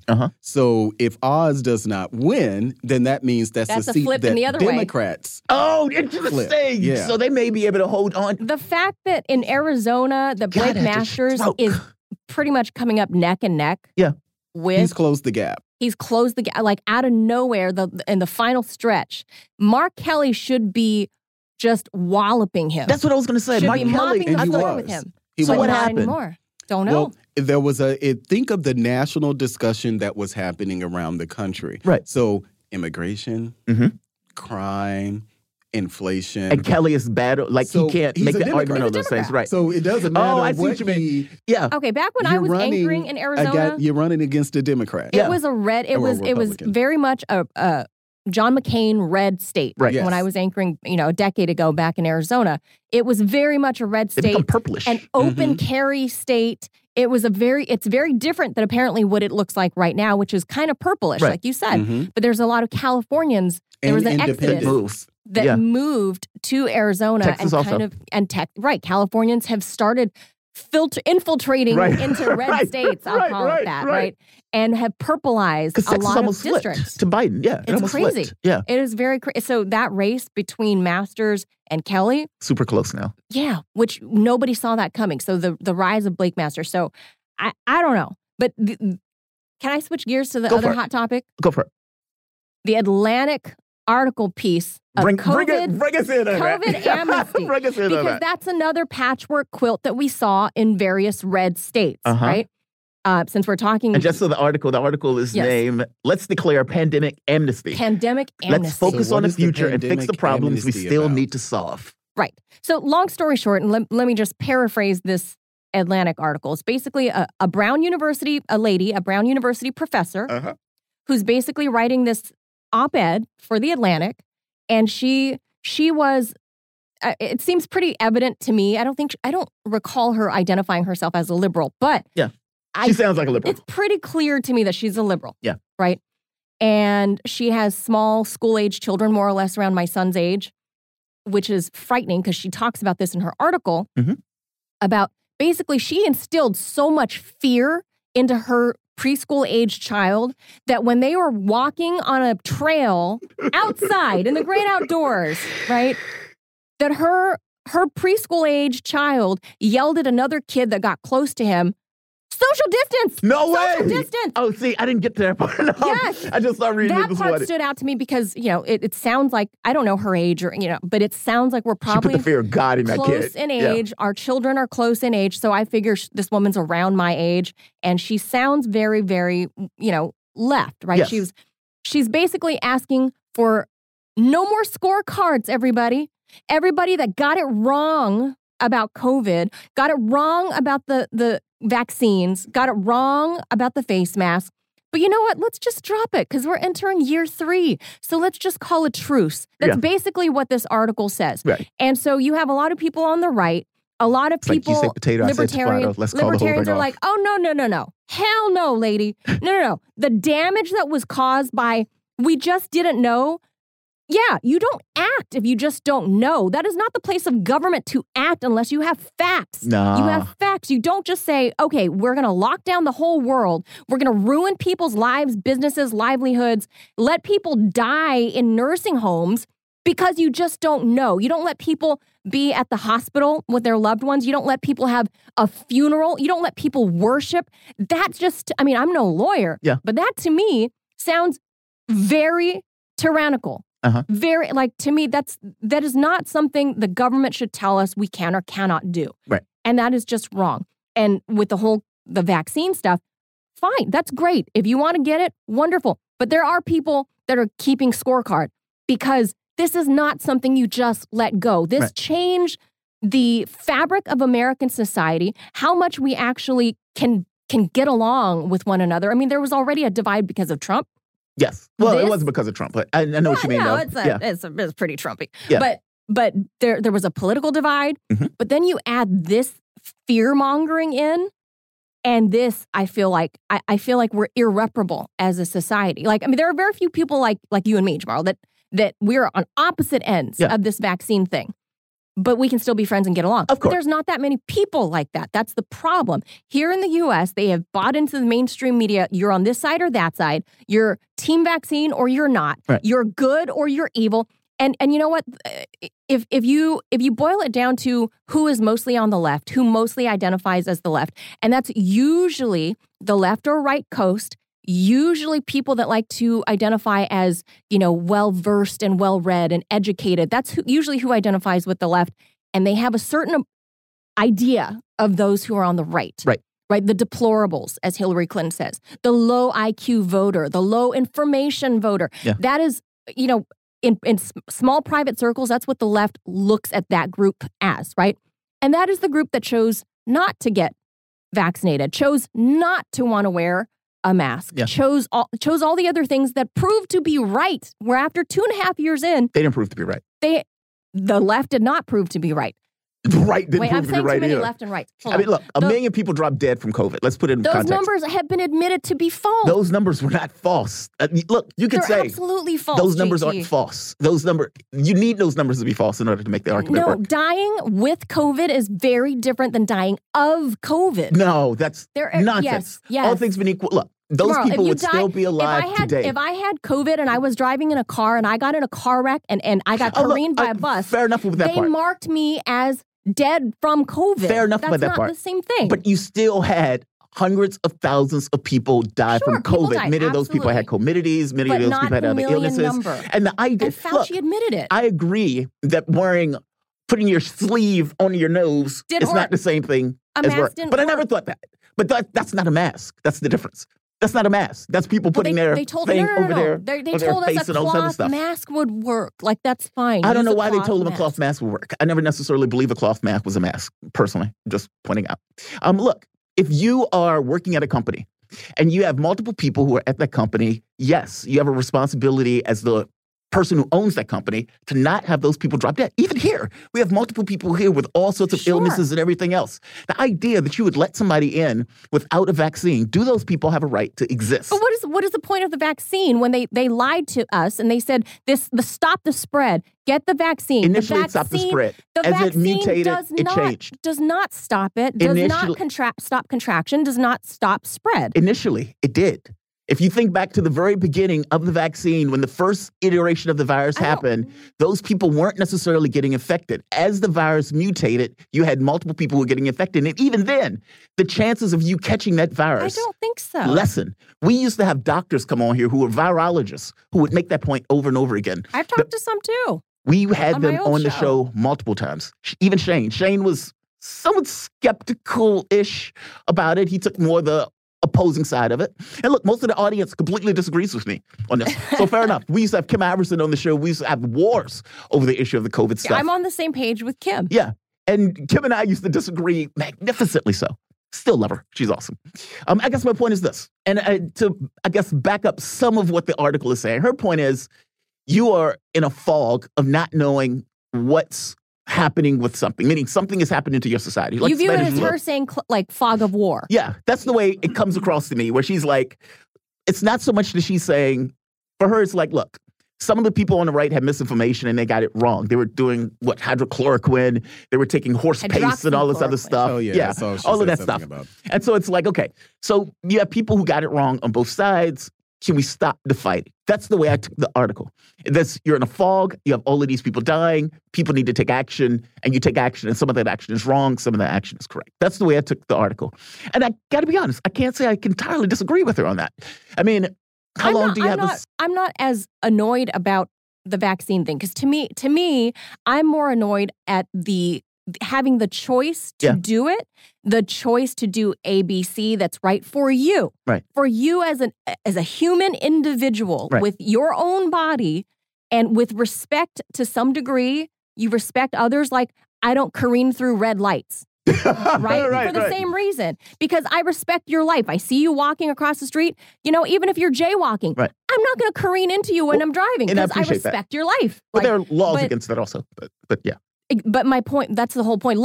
Red lights don't stop drunk drivers or people that choose to plow through it, right? So laws don't even matter. It's the fact that me as a human being, I respect. But law does matter. I mean, it creates a negative incentive for the person to do X or Y. So a disincentive. So I'll say there are two things, So there's COVID. Right. There's a global pandemic, and there is the politics of COVID. Yes. So, and both of those things were taking place at once. Fauci is a great example of that because Fauci lied multiple times purely for the politics. Yes. But so I'm one of those. And as I say often, when it comes to government, I never think that the government is going to get it right all the time. Right. So on the one side, you had COVID, where for the first time in most of our lives, we had to deal with businesses being closed. Schools were closed. Mm-hmm. Our streets were empty. Yeah. People were Restaurants fired. were shut down. People were fired. In that fog collapsing of war, there were a lot of things we just didn't know. Yes. And so I don't necessarily fault those who were, as we're in it, trying to do things to mitigate it. And I'll give you some, grace for getting certain things wrong. The politics of that. So there were decisions that were being made. So we're talking about the vaccine. Yeah. There was a decision made not to put out there that the the vaccine that came available in December, there will be, not a possibility. They weren't saying at the time that there will be another variant. That it will. Yeah, mutation never came up. Right. It never came up. Because it was just get the vaccine, you'll be protected, it won't spread. And Joe Biden was going around because he had gotten in the White House at that point. And so his thing was he needed, certain, I think 80% of Americans or something. Initially it was 70, then it went to 80, By July 4th, he wanted a certain point of Americans vaccinated. And so the campaign that they went on was to then demonize those who did not get the vaccine. So you had doctors penning articles talking about questioning whether or not they should treat unvaccinated people. Right. You had all of the laws that were happening in places where if you were not vaccinated, you couldn't get into this restaurant. Yeah. Those were the politics. But see, I got to be honest. COVID that wasn't, and as we know now, there weren't, it made sense at the time when we didn't know how it was spread. Yeah. It made sense at the time. So restaurants put up those, and the restaurant thing was pretty stupid. If you're going to shut it down, you're going to shut it down, right? Because it was like you walk in, you have your mask on, and then you sit down and you take it off. And then you take it off. Because there's a magic bubble at your table that prevented the spread of the COVID. But I'm willing to actually forgive that because again, it was new. We had Ubers. No. Like we had Uber drivers who they plastic. They had plastic. Yeah. I mean, so I'm saying, a lot of people, there was so much uncertainty about what this thing was. But see, the restaurant thing didn't have anything to do with COVID. They had everything to do with business. I mean, even in New York, they were like, if you had one shot, you can get in. And it's like, right. But one shot, it's not protection. Right. You just wanted to keep the restaurant open. Be honest, right? It was this kind of weird mix of, well, we want to keep the businesses open, by the same token, we want people. It was very strange in the way that they were basically applying that. And it was terrible how they rolled all of that out. Yes, we know a lot of things now. As I said, I got the vaccine. I was encouraging people to get the vaccine because I think there's a lack of recognition on both sides. And I say this to my conservative friend and I say this to my liberal friends. One of the first persons that we knew who died of COVID was Herman Cain. Yeah. And so I took that personally because I knew, I met Herman Cain. He was in that documentary. Yeah, I met Herman Cain several times. And so to see someone, this new thing, and for Black people particularly, we were disproportionately impacted by COVID. Yes. So to see people die of, as we know now, yes, the whole comorbidity thing, but it was shocking. Look, it was scary. I was hardcore on the whole vaccination stuff. I'm perfectly fine with people not being able to come to businesses if they didn't necessarily get vaccinated. Because again, if you have a right as an individual to say, I don't want to get vaccinated, God bless you, fair enough. Then that company has a right, libertarian point of view, to not allow you into that company to get other people infected. Did you feel that way at the end of it, though? But many companies were not allowed to make that decision. That's the whole point. Okay, and that is true. That is not the point. The government enforced. The city made the decision. They started getting more heavy businesses. about it. Yes. DC was. But so did you feel the same way about the vaccine in restaurants at the end? And when I say at the end, for instance, like February of this year, DC still had the vaccine mandate in place. No. After when? the restaurant, this year? Yeah, they still had it going on. No, the further we got into it, when it got into Omicron, at that point, I was like, well, look, this is basically a code. Right. Let people live their life. I mean, but at the point where you were at the Delta variant, where we had 2,000 people dying a day, we were recording that stuff as it was happening. It was like another 2,000 people dropped dead today. We're at this number. And it's like after you reading that for like a year. But they lied to you is the thing. The media was in collusion with they're parroting the talking points of the CDC and the NIH and the liar Anthony Fauci, who would break his own COVID policies. They admitted that right now they're admitting all around the world that somewhere between, on the low end, 50%, up to about 61%, I think. So 500,000 people dropping dead. Hold on, in Europe, I forget which European country, but anyway, my point is, coming from the U.S. to over there, so there's anywhere from around 50% upwards that they say that medical professionals were outwardly checking the box COVID death, cause of death, COVID, even though you're dying with COVID, not of COVID. Right. And hospitalizations, same thing. You can go in with a broken arm, be asymptomatic COVID. They marked you as hospitalized. They test you and they're like, oh, you have COVID. Check mark. Yeah. You're hospitalized because of COVID. They conflated the two on purpose. The point is they inflated the numbers. And the media ran with it without double checking anything. Okay. So I think 500,000 people dropped dead. Yeah. That's what the statistics are showing. The point I'm making here is that number is still damning. Yeah. That number is still damning. And even whether you're talking about 1 million or 500,000, that number is still astonishingly high. But you have more people than that every year, 600 some odd thousand every year dying of heart disease. So what? So it's a high number. So why are we more scared? Why are you scared of it more? The point is the fear mongering by the media is what I hated because I've worked in this industry for most of my life.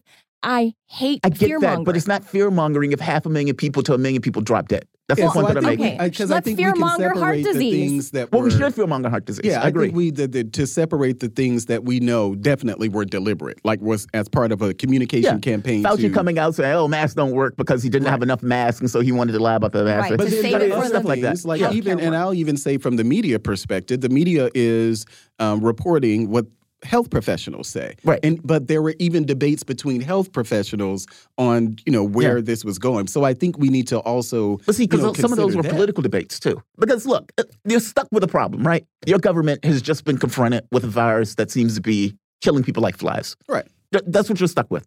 And the government comes in and says, okay, we got to do something about it.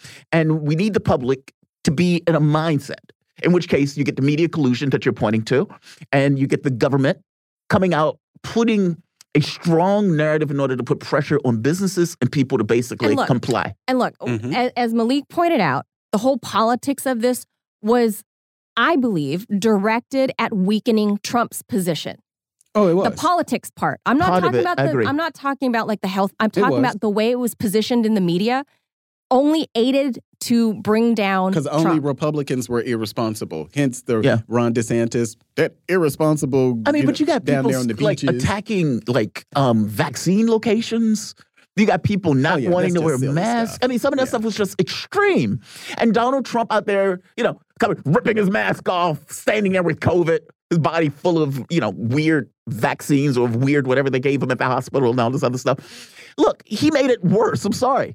Just like Bolsonaro, he made the position worse. Oh, yeah. Donald Trump helped politicize COVID. Yes. And in fact, that's how we ultimately And of course, and Biden comes in and politicizes right. himself. It became a left versus right thing in the media because they were totally not interested in seeing how it was playing out in places all around the country. Agreed. I remember here in Washington, D.C., people don't, this is stuff that people won't even remember. So when they first started the masking requirement at the local grocer and supermarket in my neighborhood, we had National Guardsmen out there. Really? Yeah, Wait, because at the grocery because people were getting into situations. That's what I mean. Because they didn't want to be masked. No. So it was yes, about there toilet was a paper. lot of people that It was were about getting in a fight. toilet paper, let's be clear. It was about toilet paper. about toilet paper. Don't even lie. It was about toilet paper. But remember, there was a resistance. There were fights. Over the mask stuff. And it wasn't, and remember, at the time, it wasn't a left versus right thing. It wasn't that it was just Republicans saying, oh, no, I don't want to do it. No. There are very few Republicans in my neighborhood. Yeah. The fights that were happening in the grocery store were so bad that they had to place the National Guard outside because people were saying, I don't want to wear the mask. I'm not going to wear the mask. Which to me is so And it wasn't left versus right at that time. God, man, to me, that's so minor. Look, for me, it's like you are going to deal with people where you have no idea what their issue is. Just across the globe, right? Anywhere you are, in what store you're going to be in. But think about it. This is America. So you're telling the American people but it's so what selfish. to do. We shut down schools. Do you know what the horrific scores look like now for children across the board? Scores are appalling. Every grade level. Yeah. Mm-hmm. We're talking from preschool all the way up. Yes. And college enrollment is down. It was hard to everything mitigate is bad. that, though. Because then what would you... What do you just do? Keep them open? Do you just keep schools open? Some places did, and they didn't have. There wasn't any real impact. But I think some places fog of war that really plays into it because you didn't know what would happen. But there were plenty of schools that were having those kids getting sick and everything else.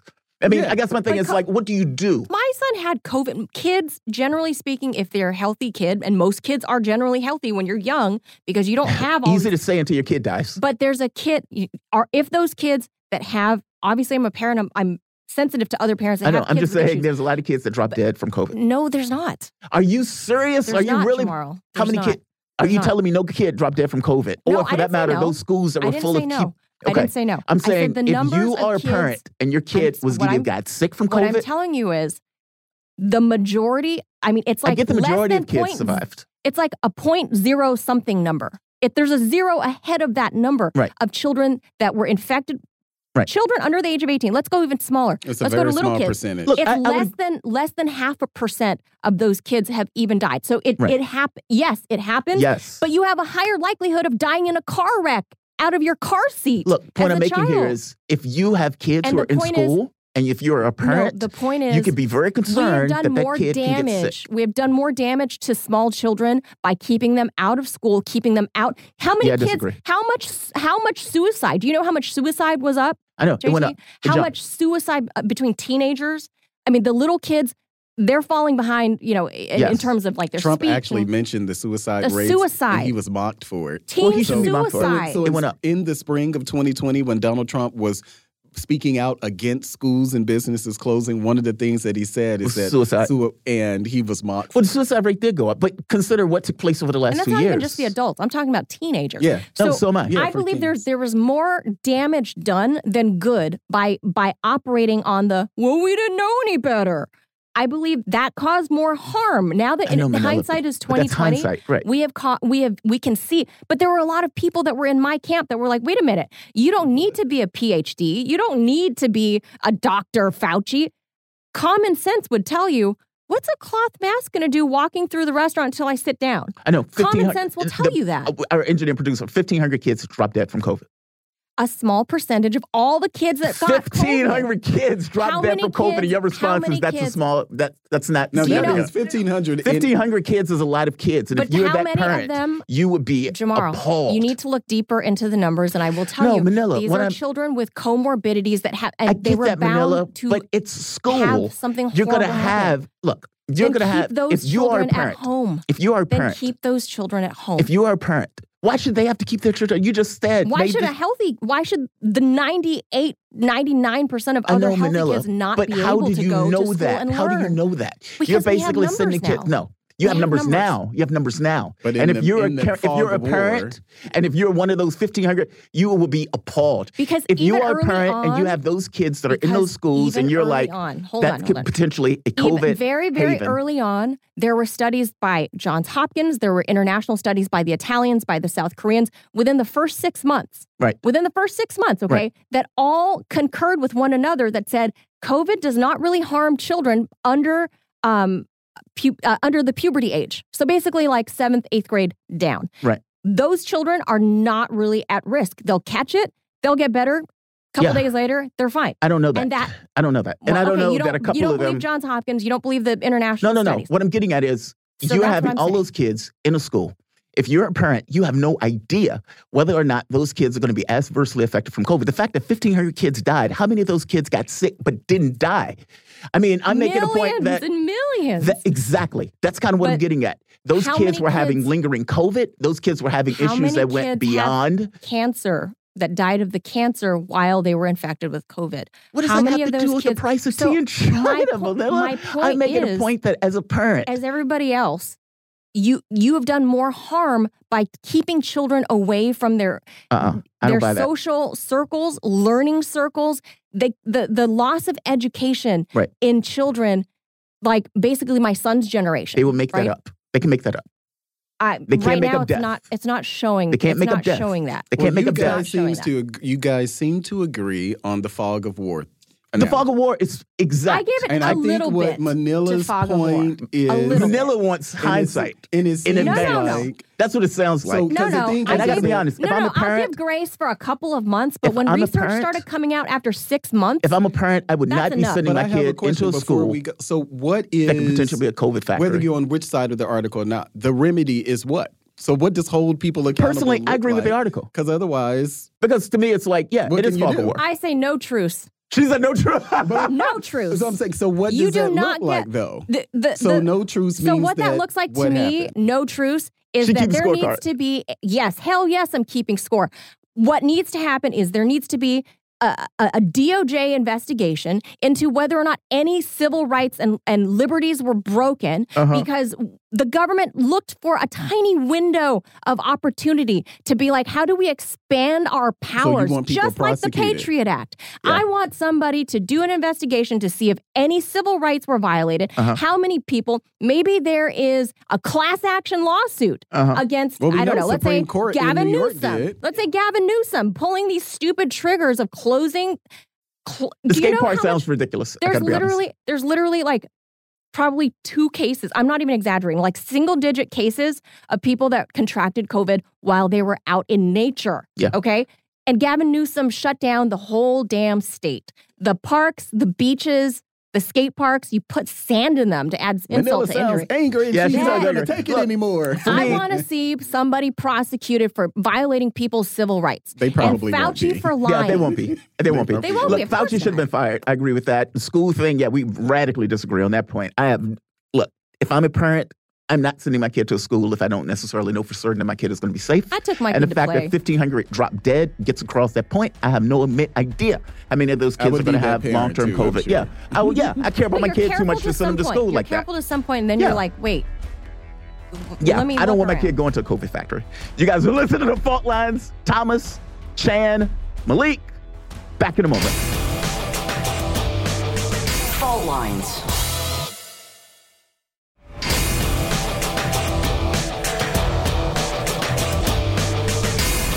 Fault Lines. Live from the divided states of America, precipitously perched at the edge of this resilient and exploited globe. Welcome to your context lens for the American perspective. In the left corner, I'm your ever-vigilant, your indefatigable political analyst, Jamarl Thomas. And somewhere in the center, the vixen of Veritas, the thriller in Manila, Chan. That means you're listening to Fault Lines with Thomas and Chan. We are also joined with Melik Abdul. He's here with us. And Wait, he's got to do his tagline. Yeah. Oh, no, that's okay. Yeah. Go ahead. Malik. He's joining us for our election coverage. Malik knows the stuff backwards and forwards. Can't touch him on it. You know, he was a Fed. He worked for the government. He used to be a Fed. You don't have a Fed face, though. No, I know. It's not like Jake Sullivan. Like she's like Jake Sullivan has a Fed face. Punchy Fed face. Yeah, right. Fed face. But look, let's get into the headlines. All right. Malik, on you. Let's start with some headline news. Former U.S. President Donald Trump said on Sunday he doubts the country could survive the 2 remaining years of President Joe Biden's term, alluding to the failures of his administration. This country, quoting Donald Trump, "I don't know if it's going to live for another 2 years.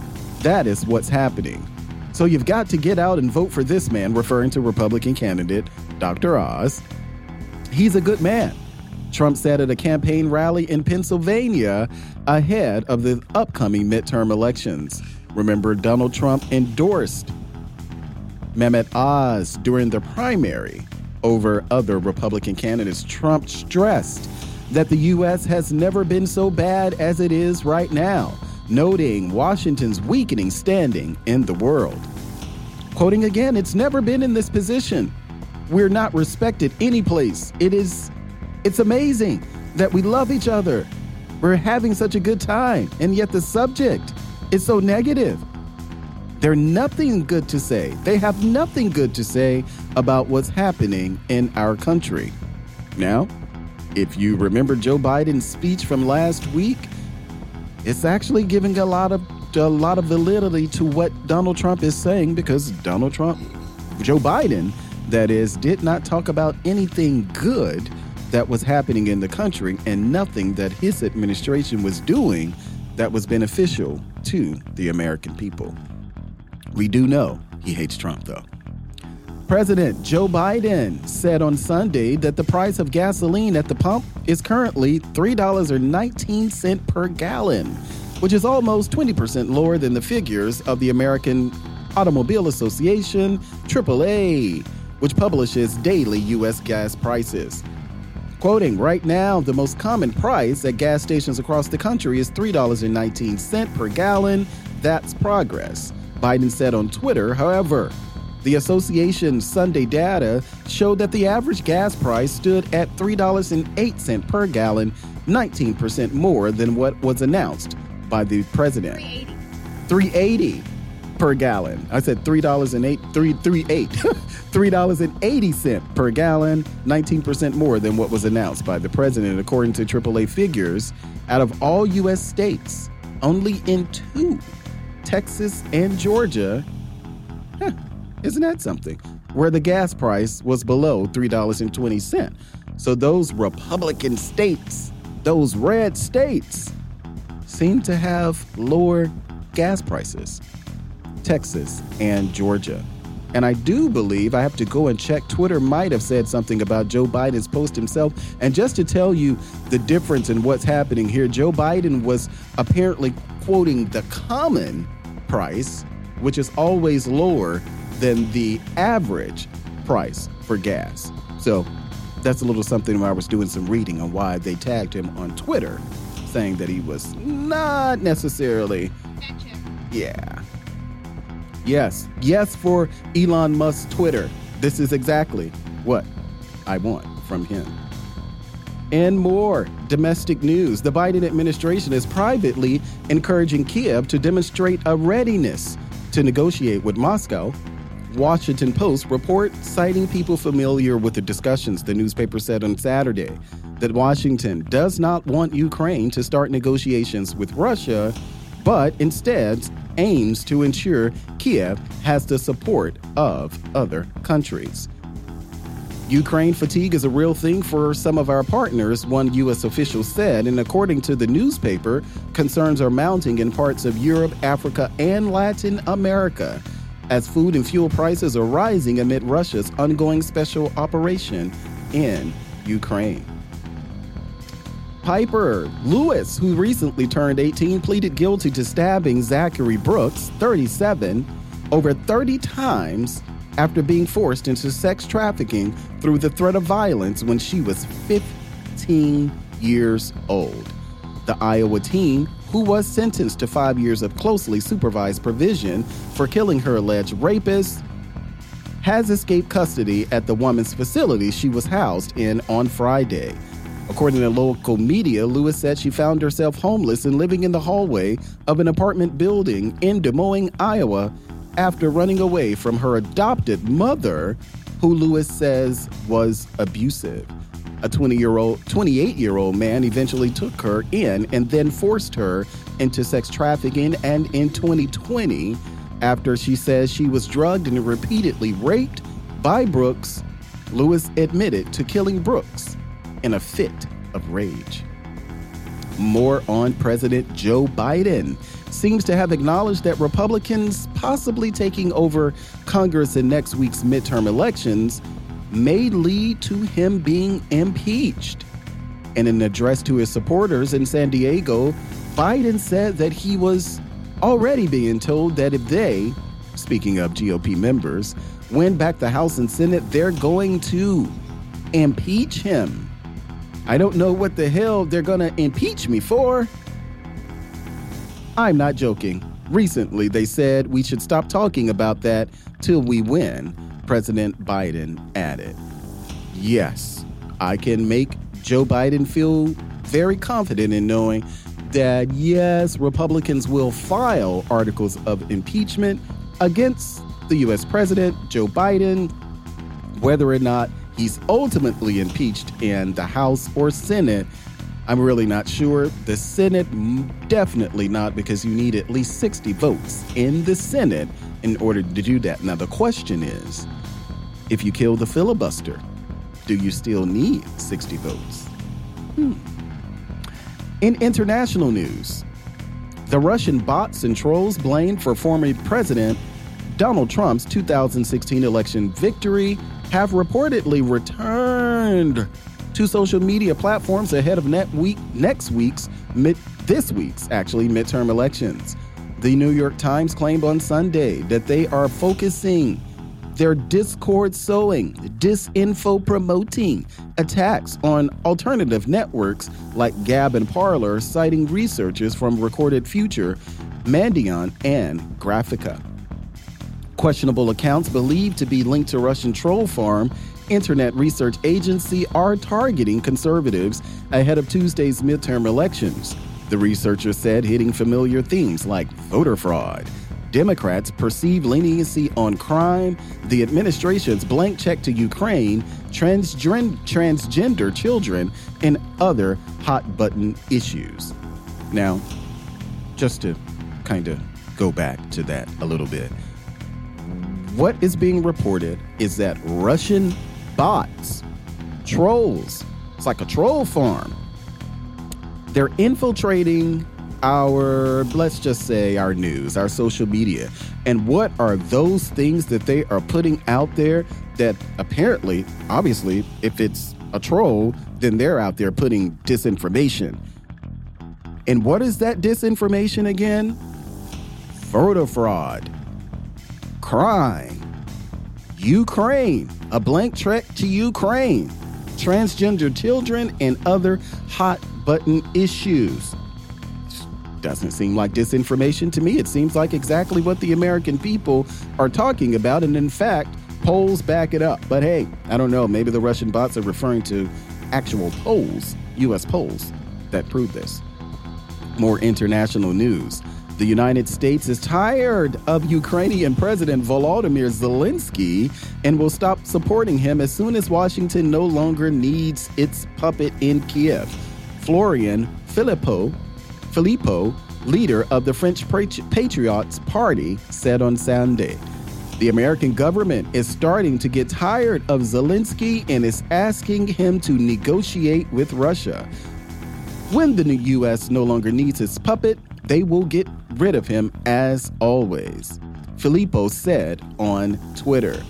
Now, keep in mind, this is on the back of the U.S. House of Representatives. Members of the Squad, the Progressive Caucus, actually wrote a letter that was encouraging Joe Biden to look for a peace solution between Russia and Ukraine, and then they had to come back and rescind it because Nancy Pelosi and other Democrats apparently had a problem with it. More news. NATO Secretary General Jens Stoltenberg said on Saturday that the chance of Russia using nuclear weapons in Ukraine was small, though the bloc was taking the issue very seriously. The risk that Russia would use nuclear weapons in Ukraine was low, but the alliance was very serious about it as the consequences of a nuclear attack would be devastating. Stoltenberg told the Turkish NTV broadcaster, adding that Russia's position on the use of nuclear arms remained unchanged. The Secretary General added that NATO wanted to make it clear that there would be no winners in a nuclear war, as he condemned Russia for irresponsible and dangerous behavior. In more international news, the Syrian Air Force, in response to an attack by militants of the Jabhat al-Nusra terrorist group on positions of government forces in Latakia. I got it right. There we go. Destroyed a militant training camp, said Major General Oleg Yegorov, the deputy head of the Russian Defense Ministry's Center for Reconciliation of Opposing Sides in Syria. Quoting, as a result of the attack, a training camp for militants and underground shelters of illegal armed groups in the area of settlement of Ashkani Tani were destroyed. 93 militants were killed, including field commanders. 135 members of the terrorist group were seriously injured. This is what was told at a briefing. Yegorov also added that the Air Force destroyed a drone's assembly workshop and up to 40 drone strike drones, preventing terrorist attacks against the Russian armed forces and Syrian government forces. And on this day in history, in 1987, October Revolution in Russia, Lenin and the Bolsheviks seize power, capture the Winter Palace, and overthrow the provisional government.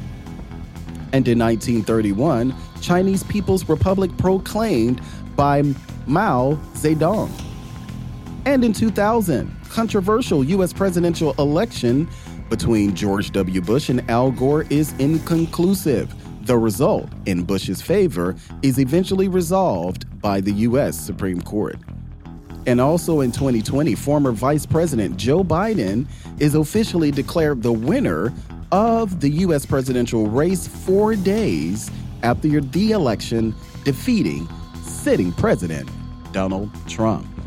These are your headlines for today, November 7th. You are listening to Fault Lines on Radio Sputnik.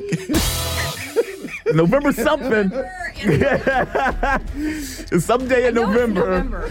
One of these days. Oh, it's like 30 of them. Which one is it? Look, those are your headlines. You guys are listening to Fault Lines. My name is Jamarl Thomas with Manila Chan. Joining us is Melik Abdul. We'll be back. The one and only Scott Ritter. Back shortly. Fault Lines.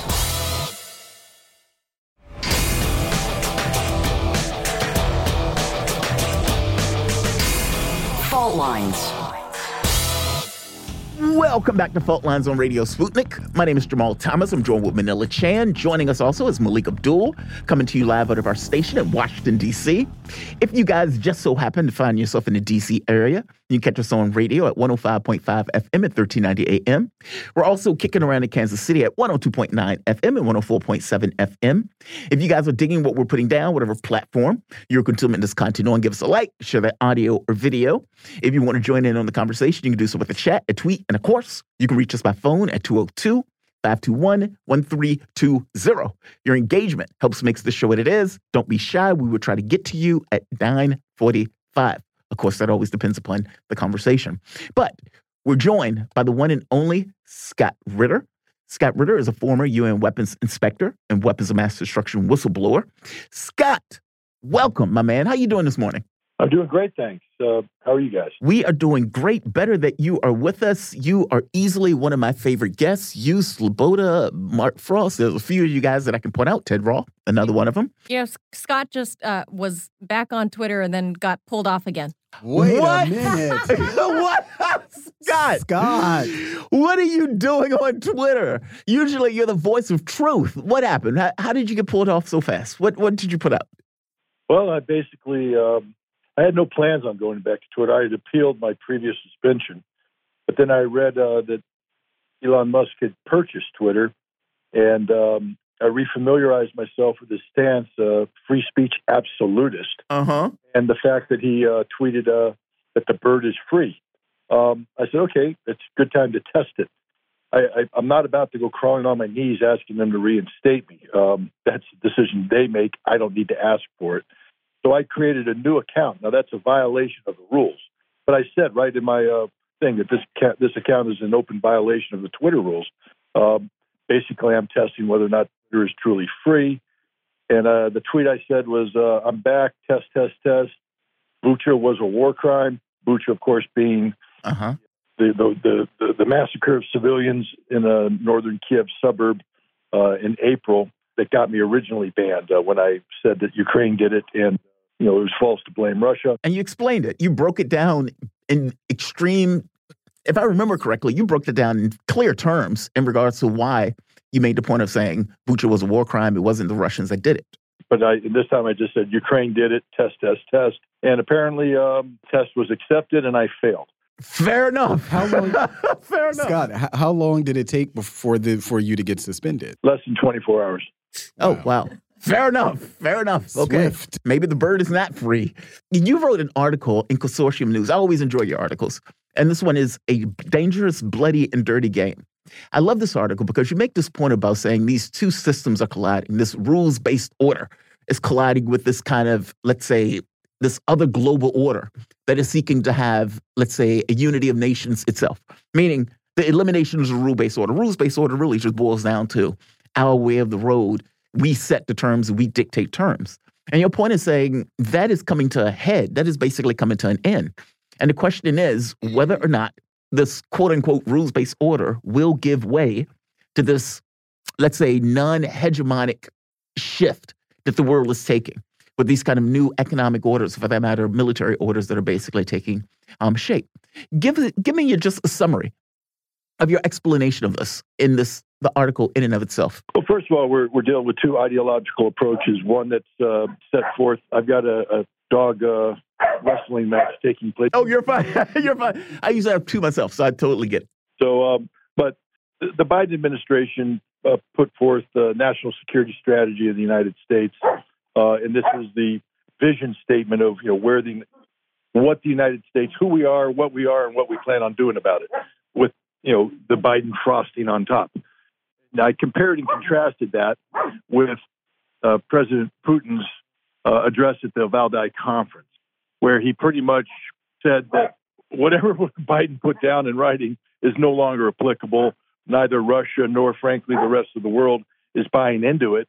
That system is dead, and we're moving on to something else. But he also pointed out that the United States wasn't about to go gently into that good night, that this was going to become a dirty, dangerous game as the United States sought to use whatever levers they had remaining to resist the historical changes that the world is demanding. I mean, the world is no longer going to be tolerant of an American singularity, of an American hegemon.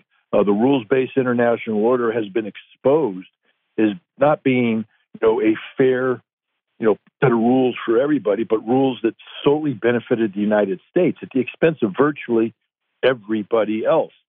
And the Russians are saying, no, there's a whole world out here that wants to cooperate together, and rather than doing so under the framework of a rules-based international order that singularly benefits the United States, the world is looking for a law-based international order, and that law being something the world has already agreed upon, the United Nations Charter.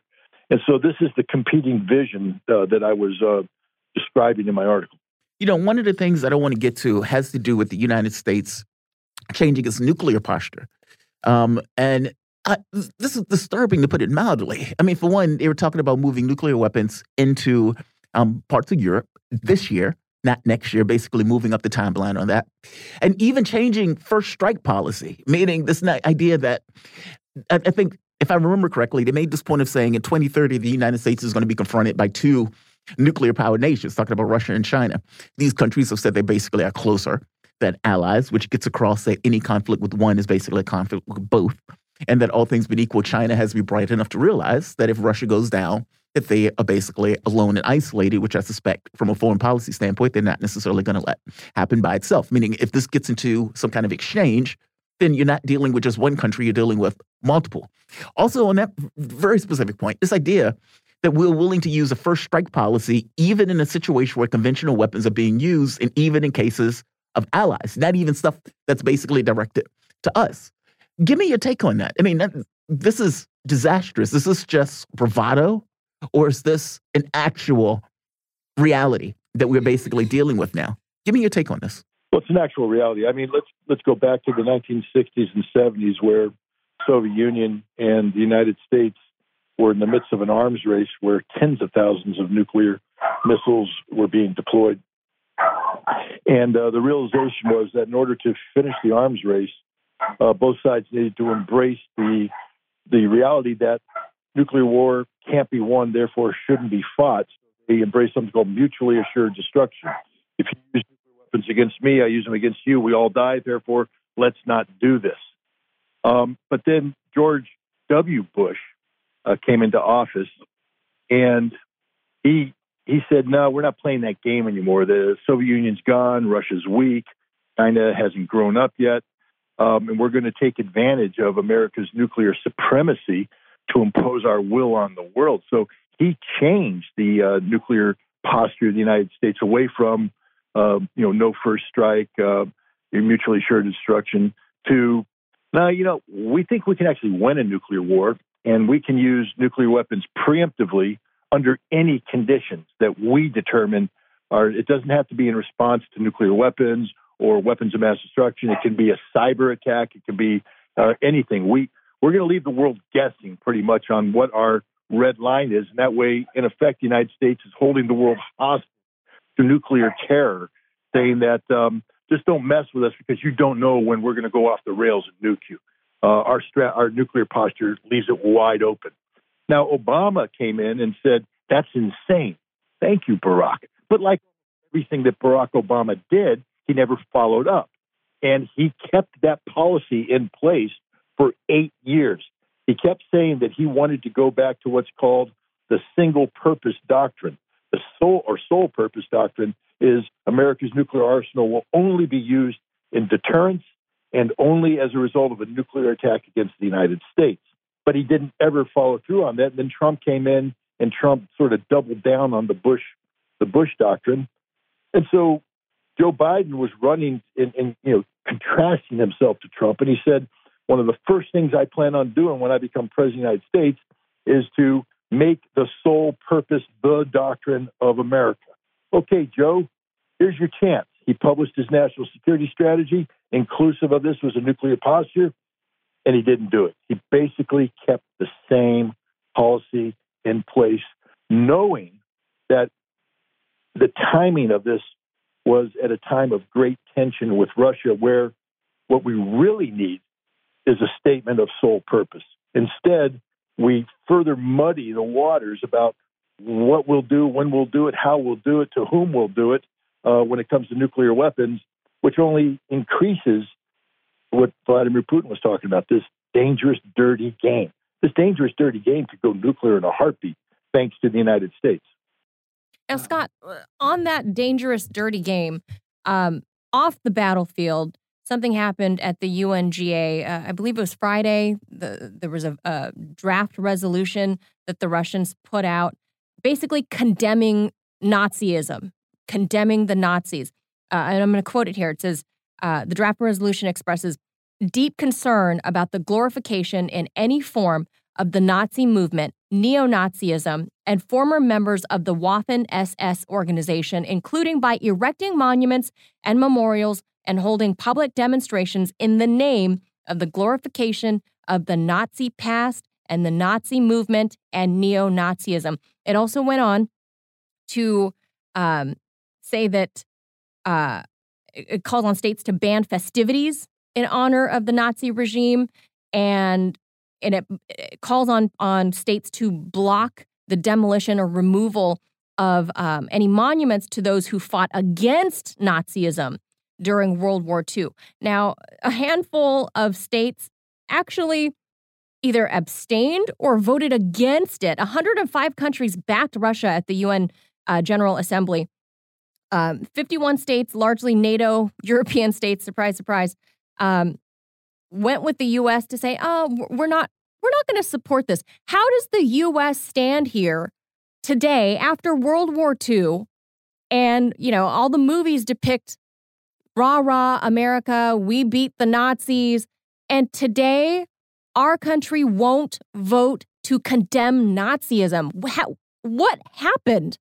Well, what happened is Ukraine. We're in a situation where we have decided to erase the reality of Ukraine and construct a fiction that's based upon this nation that's driven by principles of freedom, diversity, tolerance, and democracy.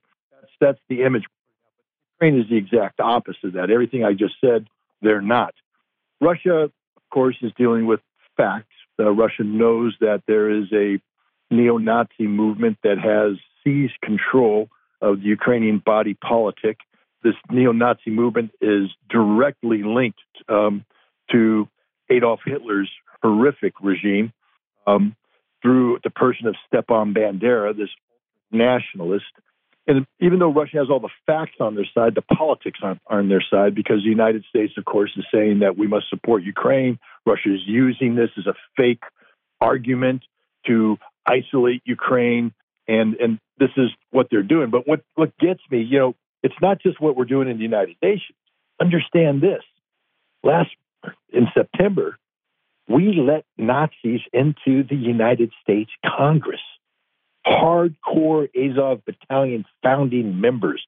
People, they were embraced by people like Jamie Raskin. John McCain on the cover of the Washington Post, I believe, shaking hands with a Nazi. Yeah, he's dead. So yeah, he's still shaking. It's still shocking.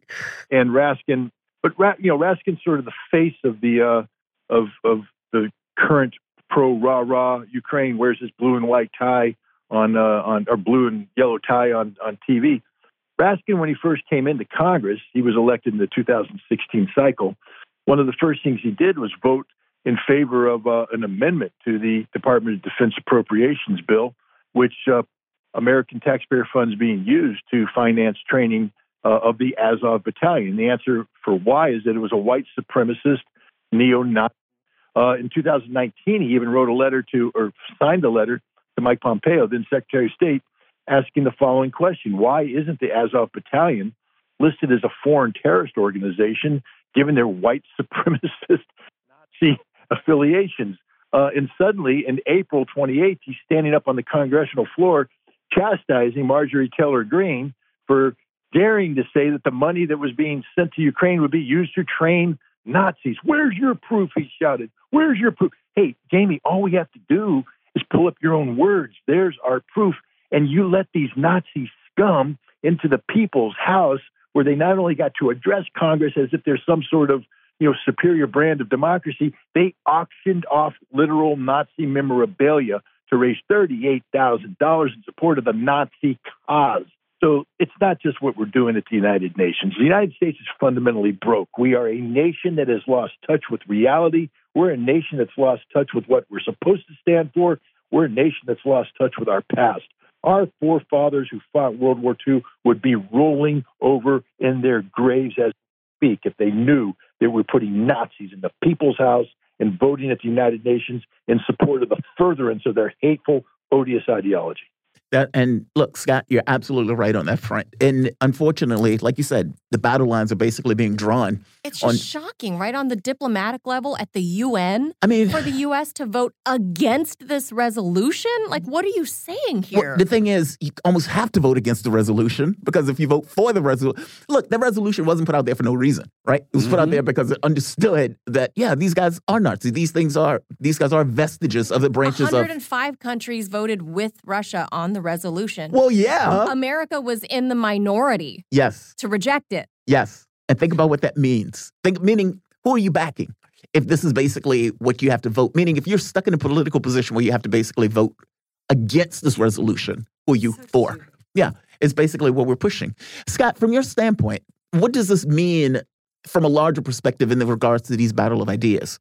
Meaning, you're watching something on the world stage where I strongly suspect, or what I strongly believe, is a shift in world, let's say, world thinking, world policy.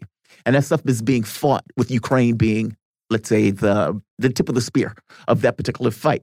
Well, like the French politician, the guy that was in the headlines today, the Patriots Party, Florian Philippot, who basically said, Zelensky is an American puppet, and when they're done with him, they're going to kick him to the curb. They're going to drop him. But this is larger consequences. He's right, but well, he is right. I mean, Juan Guaido is sitting there pointing fingers. But what does this mean from a larger standpoint in regards to world order? I guess that's because I think that's where your article was going. That this idea of world order is changing. This kind of hegemonic power that the West basically had at their disposal is coming up against opposition in a way where it is finding itself somewhat difficult in order to get the rest of the world opinion on its side. Give me your take on that from a larger perspective of things, of what let's say, if you're looking at it from space, what does it look like? Well, if I'm looking at it from space, I'm seeing the United States constructing a framework, a vessel, which is called the rules-based international order. And then I see the Russians, the Chinese, pretty much the rest of the world, constructing another vessel called the law-based international order. And this vessel is filled with that which brings relevance to this argument for people to support. And I'm seeing the United States starting with a full vessel. I mean, the rules-based international order has been around for 70-some-odd years, 80 years. The law-based international order is sort of new, and it's only got a little bit of stuff in there. But every day, every week, every month, every year that passes, the rules-based international order is being drained. I mean, right now it's being drained at a rate where it's going to be empty very soon. There's literally nothing the United States can turn to and say, hey, world, this is why you should support this. This is what's good. There's nothing good about the rules-based international order, literally nothing. It's an empty vessel going to collapse on itself. Meanwhile, the law-based international order is being filled, and it's not being filled gradually, but pretty much all that was in the rules-based international order is gravitating over to the law-based international order. So from space, I'm looking at this transfer of legitimacy, and it's real. It's discernible. The United States stands for nothing, literally. And I say this as an American who loves my country, who was and is and will for always be ready to die for what my country potentially stands for. I believe in the hope of America, the dream of America. But that hope and dream is being cast aside by whatever we want to call these people who are in office. They're not Americans. I mean, I know they got U.S. citizenship, they got the flag lapel, and they got the flags behind them, but they're not any president who would sit there and tell his United Nations ambassador to vote against a resolution condemning Nazi ideology is not a true American president. He's representing something that doesn't represent the American people, and that's the problem. The rules-based international order does not represent the American people. It represents American political and economic elites who have gravitated so far away from what the United States is supposed to stand for that they're literally unrecognizable as Americans. They bear the title of America, but they're not what America should be and should be aspiring to be and was at one time. And this is just shocking to me. I'm sickened to my stomach about what's happening to my country. And look, it's ironic because now I look across the Atlantic, and I grew up wanting to kill Russians. I mean, I'm not joking about it. This was real. They were the enemy. They were the evil empire, and I bought into that. And now I'm looking across the Atlantic, and I'm going, they're on the right side of history. The irony of it from my perspective, that I'm sitting here, going, my God, the Russians are in the right. The Russians are doing the right thing. And my country's not. And I have to tell you, I'm not going to say conflicting, but it's not easy to embrace that given my history. But, you have to embrace where the facts take you, and that's where we are. Well, Scott, I actually had like the opposite growing up, right? Like my family is from Laos, and they had to flee the CIA secret war on Laos, the major, bombing campaign that lasted day and night for 10 years, leaving the country littered with munitions, unexploded ordnance. 40% of the country is uninhabitable. My family came here in the 70s. I plopped out here. So I had to kind of contend with going, okay, wait. The U.S. government killed family members of mine, immediate family members of mine, but yet you came to the country that killed the family. So I had to kind of contend with that, right? But meanwhile, in the 80s, what we saw was rather than Reagan sending any money there or people to demine the cluster bombs that are littering Laos, and going forward up until this date, rather than the U.S. saying, mea culpa, we shouldn't have done that, you were never a part of the Vietnam War, that never happened. What did happen, though, was that the Soviets sent demining crews to help Laos. And to this day, that is still happening. And to this day, so I always viewed like the Russians as, well, why does America keep telling me in the 80s, right? I'm a child of the 80s. Why does my country keep telling me those people are bad when I know that my ancestral, heritage tells me that those Russians are actually doing good things? Yeah, look, perception versus reality. I was dealing with perception. You were dealing with reality. Yeah, that's just the fact. Look, I'm not as familiar with the issue of Laos and Hmong as you are. My perspective comes from knowing the Ravens, the Ford air controllers who were sheep dipped into the Air America. I grew up with these guys, listened to their stories. I've drank beer with the CIA case officers, the Masula smoke jumpers who went over to Laos to run the secret CIA army of Hmong. And I'm one of the people that was, I grew up thinking that these guys were freedom fighters and that the evil communists were trying to destroy them, and that we evacuated our brave allies to America where we gave them a home and all that stuff. And then later on, as you start to dig deeper, you're going, whoa, wait a minute. Yeah. Not quite that way, is it? Scott, I want to get to this reporting that troops are on the ground. And the reporting came out a while ago, and I think I reported when it first came out, I think it was in, Figaro, making a point of saying the U.S. was on the ground dictating events. But recent reports came out that they're on the ground searching for weapons.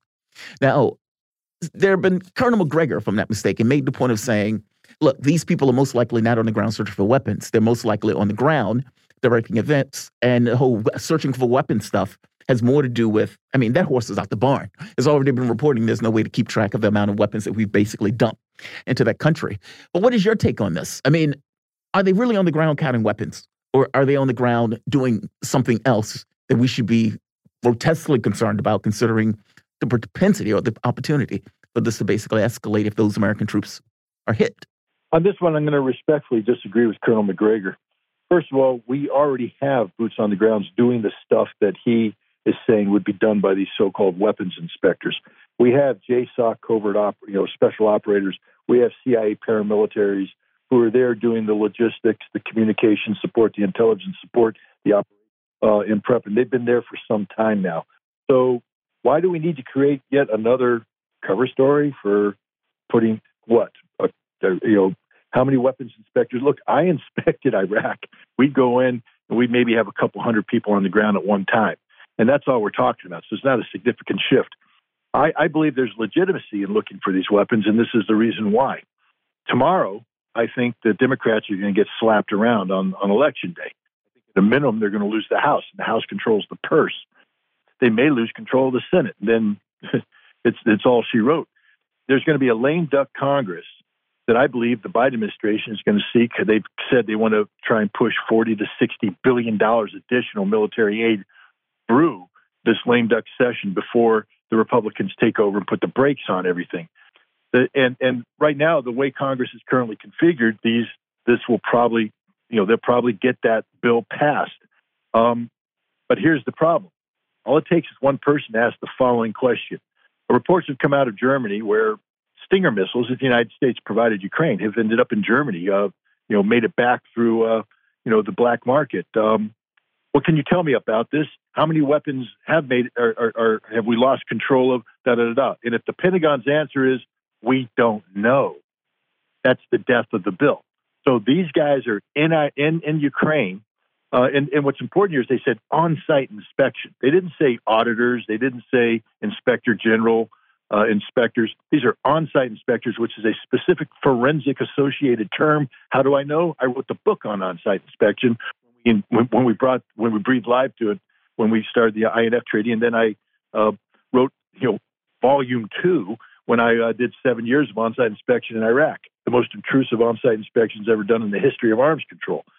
On-site inspection has a forensic aspect attached to it. I believe these guys are legitimately seeking to acquire data about the accounting of these weapons. They have to reconstruct expenditures, et cetera.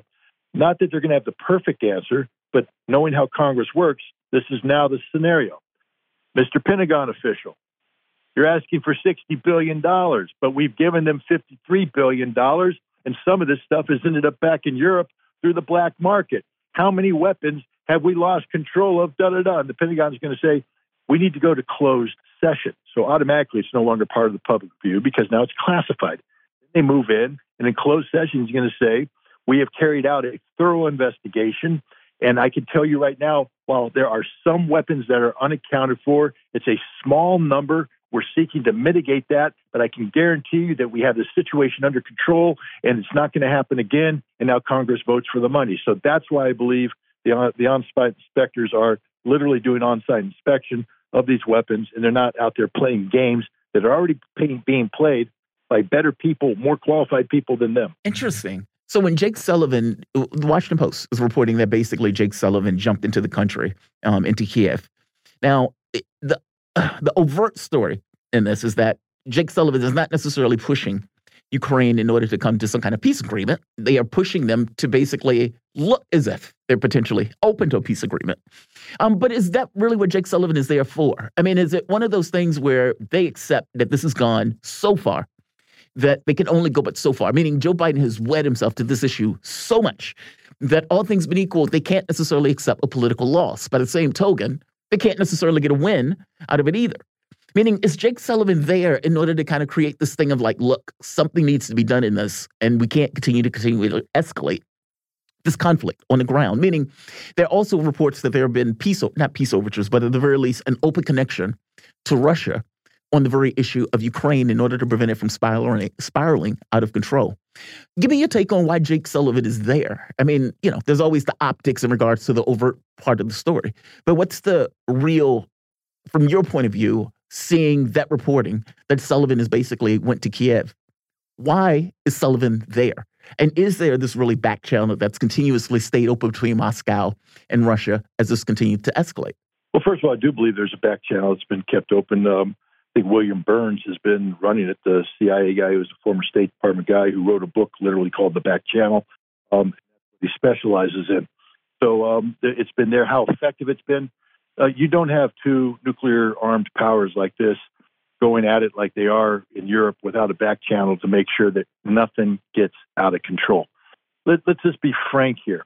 Russia is winning this conflict, will win this conflict, and there's nothing the United States or NATO can do to stop that. Everybody's going, well, what about Kherson? What about this? Dudes, we're in a poker game, all right? And you ever seen how people stare at the cards, and then they start betting, and the betting goes around? It's bluff. They're betting. Boom. They put chips on the table. Boom. I'm going to boom. Get match. Boom, boom, boom. But NATO's holding a pair of twos, and they know Russia's got at least a full house. It's over. They can't win it. If Russia keeps calling their raises, eventually they're going to have to put the cards down, and it's all over. So Sullivan's in there right now to try and create the perception that be spun. And why it's so important. Look, he's done it before. The Biden administration. Please go back, everybody. Go to the summer of 2021 and listen to everything the Biden administration said about Afghanistan and how wonderful it was and how under control it was and how this, how that. And then, bam, it just ended all of a sudden. Instant defeat, and the evacuation from Kabul. That's happening as we speak right now. There's a growing realization in the Biden administration that things are getting out of control. Not for Russia. Russia's 100% in control. Things are out of control for NATO, for Ukraine, for the world. Europe's going to get slapped down like they haven't been slapped down since the strategic air campaign of World War II. Ukraine is over. It's checking out as a nation state. Their electric grid's gone. They're going to starve to death. It's hopeless for Ukraine. And the United States is sitting there having put all the chips on the table. The people who are sponsoring this game are going to look at them and go, what were you doing? So Sullivan's in there right now to try and shape perception, because I believe when the United States pulls the plug, this isn't going to be a gradual thing. This is going to be a rapid reversal and retreat from Ukraine, just like we did from Afghanistan. Boom, we let the Taliban come in and take it, and we're going to let Russia come in and take it, because there's nothing we can do to stop it. Even with the as close as, how can I say this? Even with the way Biden has wed himself to this story. Like, I guess my biggest concern here is he's tied the European allies to this victory as well. Exactly. It's like all of these guys have basically tethered themselves to this. Are they really going to be that, let's say, capable of releasing this? And that's my biggest concern, that they've tethered themselves to this so tightly. I mean, whether it's France, whether it's Germany, all of these guys talking about we have to prepare to take the beating for Ukraine. Will they be willing, and will NATO be able to basically let it go? And that's what I'm dodgy on. Right. When has NATO ever let it go? Right. I mean, look at the fall of Libya. That was from NATO. Good point. First of all, NATO doesn't exist. NATO is a title given to a grouping of 30 nations, all of whom have to agree before NATO has a policy. So we're dealing with 30 nations right off the bat. But speaking of NATO as a singularity that can act on its own volition, it can't. It's held prisoner to 30 nations that must agree in consensus for something to happen. Each one of these nations, for the most part, is a democratic nation, which means that they are ultimately held hostage to the vagaries of the political will of their constituents. And right now in Europe, there is revolutionary transformation taking place. We've already seen it bring down some governments. Other governments are teetering. France is in a panic. Germany's in a panic. Italy's in a panic. Everybody's in a panic because of Ukraine policy. And I will tell you this. Those politicians will jump off the Ukraine bandwagon before they allow themselves to be voted out of office. All right? Politicians don't exist. Do the right thing. Fair enough. Look, from your mouth to God's ears. I hope you're right. I just feel like it's not going to get any better for the NATO side come winter, because the Russian military is probably the best trained when it's icy and cold out. Yeah, and like Scott was making a point, the Ukrainian government at this point, energy becomes an issue. The ability for food becomes an issue. All of those things become issues. Scott, if you had any take on this before we close this segment, that you want to make on this, just for the American public to basically understand about this? Because all things being equal, if you're reading the papers, they make it seem as if Russia's on its back foot. Russia's taking a hit. They need to go to nuclear weapons because apparently the expedition force that was able to take 20% of the territory, they act as if that's not necessarily a real thing. Happened. Yeah, it's the weirdest thing ever when you're talking to them. Even when you're reading the paper about Jake Sullivan, it's like Sullivan is there, and it's like they're talking about all of this stuff, but none of that stuff necessarily entirely makes sense from the beginning of the statement of Sullivan is there because it wants to give across this perspective that these guys are somehow that they want to have some kind of peace deal. Is there any way to say face in this for either side to basically, meaning Russia's winning this, and they have to win it. It's existential from the standpoint of the Russian point of view. But what is a face-saving mechanism for NATO, let's say for the United States or for that matter, NATO nations to basically extricate themselves from this without complete political oblivion? Well, I mean, sometimes you've swam so far out in the ocean, even by the time you realize that you're going to drown if you don't turn around, it's too late. You're too far out there. No matter what you do, you're going to drown. And that's pretty much where NATO's at right now when we're looking for a face-saving way out of this. Fortunately for NATO and the United States, the Russians aren't viewing this as a zero-sum game. This isn't I win, you lose. Russia has, and has always had, prior to the invasion of Ukraine, the ultimate objective being a reworked European security framework that respects the legitimate national security interests of all parties involved. And that's still what Russia wants to put on the table.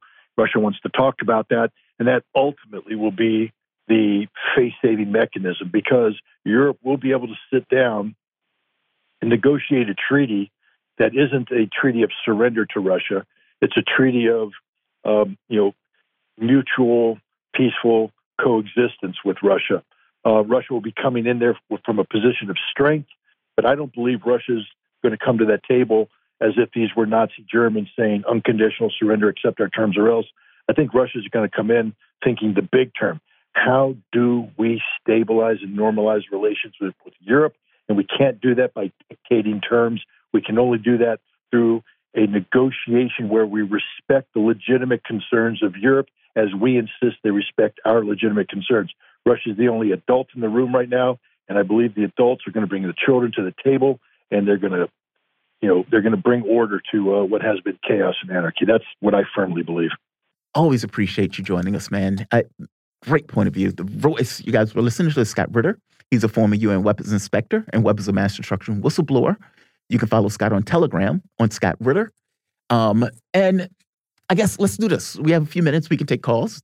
The number is 202-521-1320. That is 202-521-1320.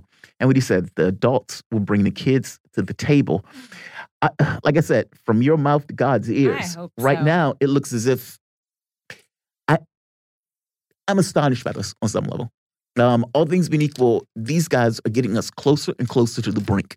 And I hope he's right. I hope it is a poker game where it's like, okay, we're going to put all our cards on the table. We're going to be belligerent. We're going to act like we're going to do this forever.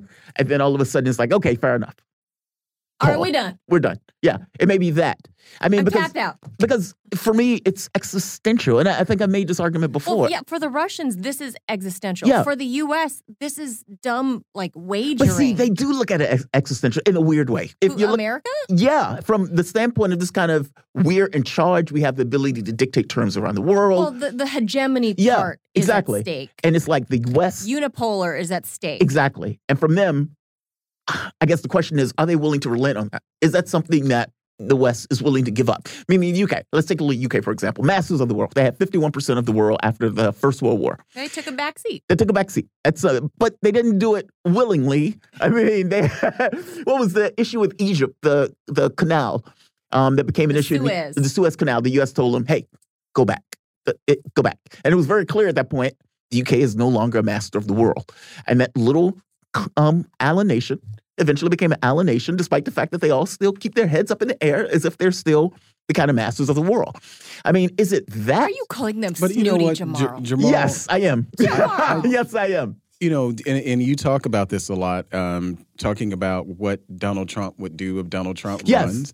But I think the Democratic Party, and we can say the U.S., we're going to have to reconcile a few things ahead of 2024 because I don't foresee in 2024 all of these lingering questions and concerns about Ukraine and our involvement there. I can't see a presidential election being won supporting essentially what we're doing. Let me right there. Let me just I have say, a hard time believing that. Can I just say I actually agreed with Marjorie Taylor Greene. Same here. I was when shocked. She said, did you hear the thing? Yes. She said, she said, if the Republicans come into power, we are not giving one more penny to Ukraine. I agree with her, but I don't believe her. I don't believe her, though. I believe her. I agree with that statement. I agree with the statement, but I don't believe her, right? She may vote against it. Yeah. She may personally vote against it, but the party is going to. I guess the question is, what does Big Papa do? If Big Papa gets... Look, I heard Donald Trump, I think this was a few months ago, where he was making this argument about Ukraine. He was making this argument that if I was in office, this would have never happened. And you hear that and you think to yourself, he's probably right. He's probably right. He's going to, and I imagine people will say, oh, no. He's going to run a similar campaign that Barack Obama ran in 2008 as the anti-war. Right.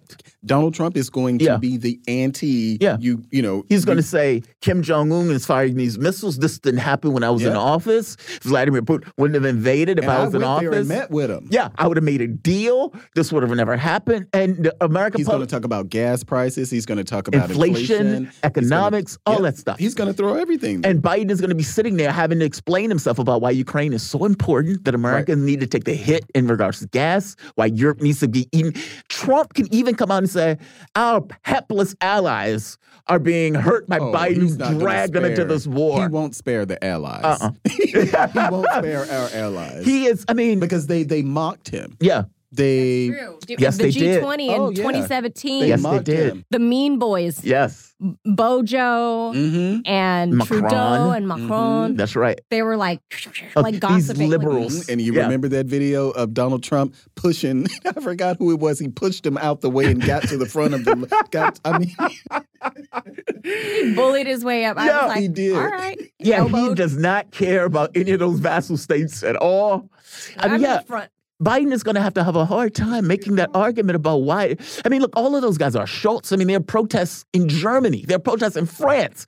Those protests didn't come out of nowhere. Well, look, Schultz just went to China last week. Yes. So I don't know what all really went down, but I have a feeling China was like, look, you're already on the outs with Russia. Yes. Are you trying to be on the outs with us? Yeah, I know. Don't bring that here. Yeah. I mean, because what is his name? What's his name? Made this argument basically. Not Europe is a garden. It'll come to me in a moment. I'm hearing music. Okay, yeah, I'm hearing music. But yeah, I mean, this is going to be fascinating. In that election, Biden is going to have a hard time making that case. We'll see tomorrow. And we'll see tomorrow on what happens. All right. You guys are listening to Fault Lines. My name is Jamarl Thomas with Manila Chan. I want to thank Melik Abdul for joining us again. He's going to be with us tomorrow. I want to thank our producers. I want to thank our engineers. I want to thank all of you, all of our callers, all of our watchers, either on Rumble, on radio. Fault Lines. Thomas, Chan. Back tomorrow. You guys have a good one. Fault Lines.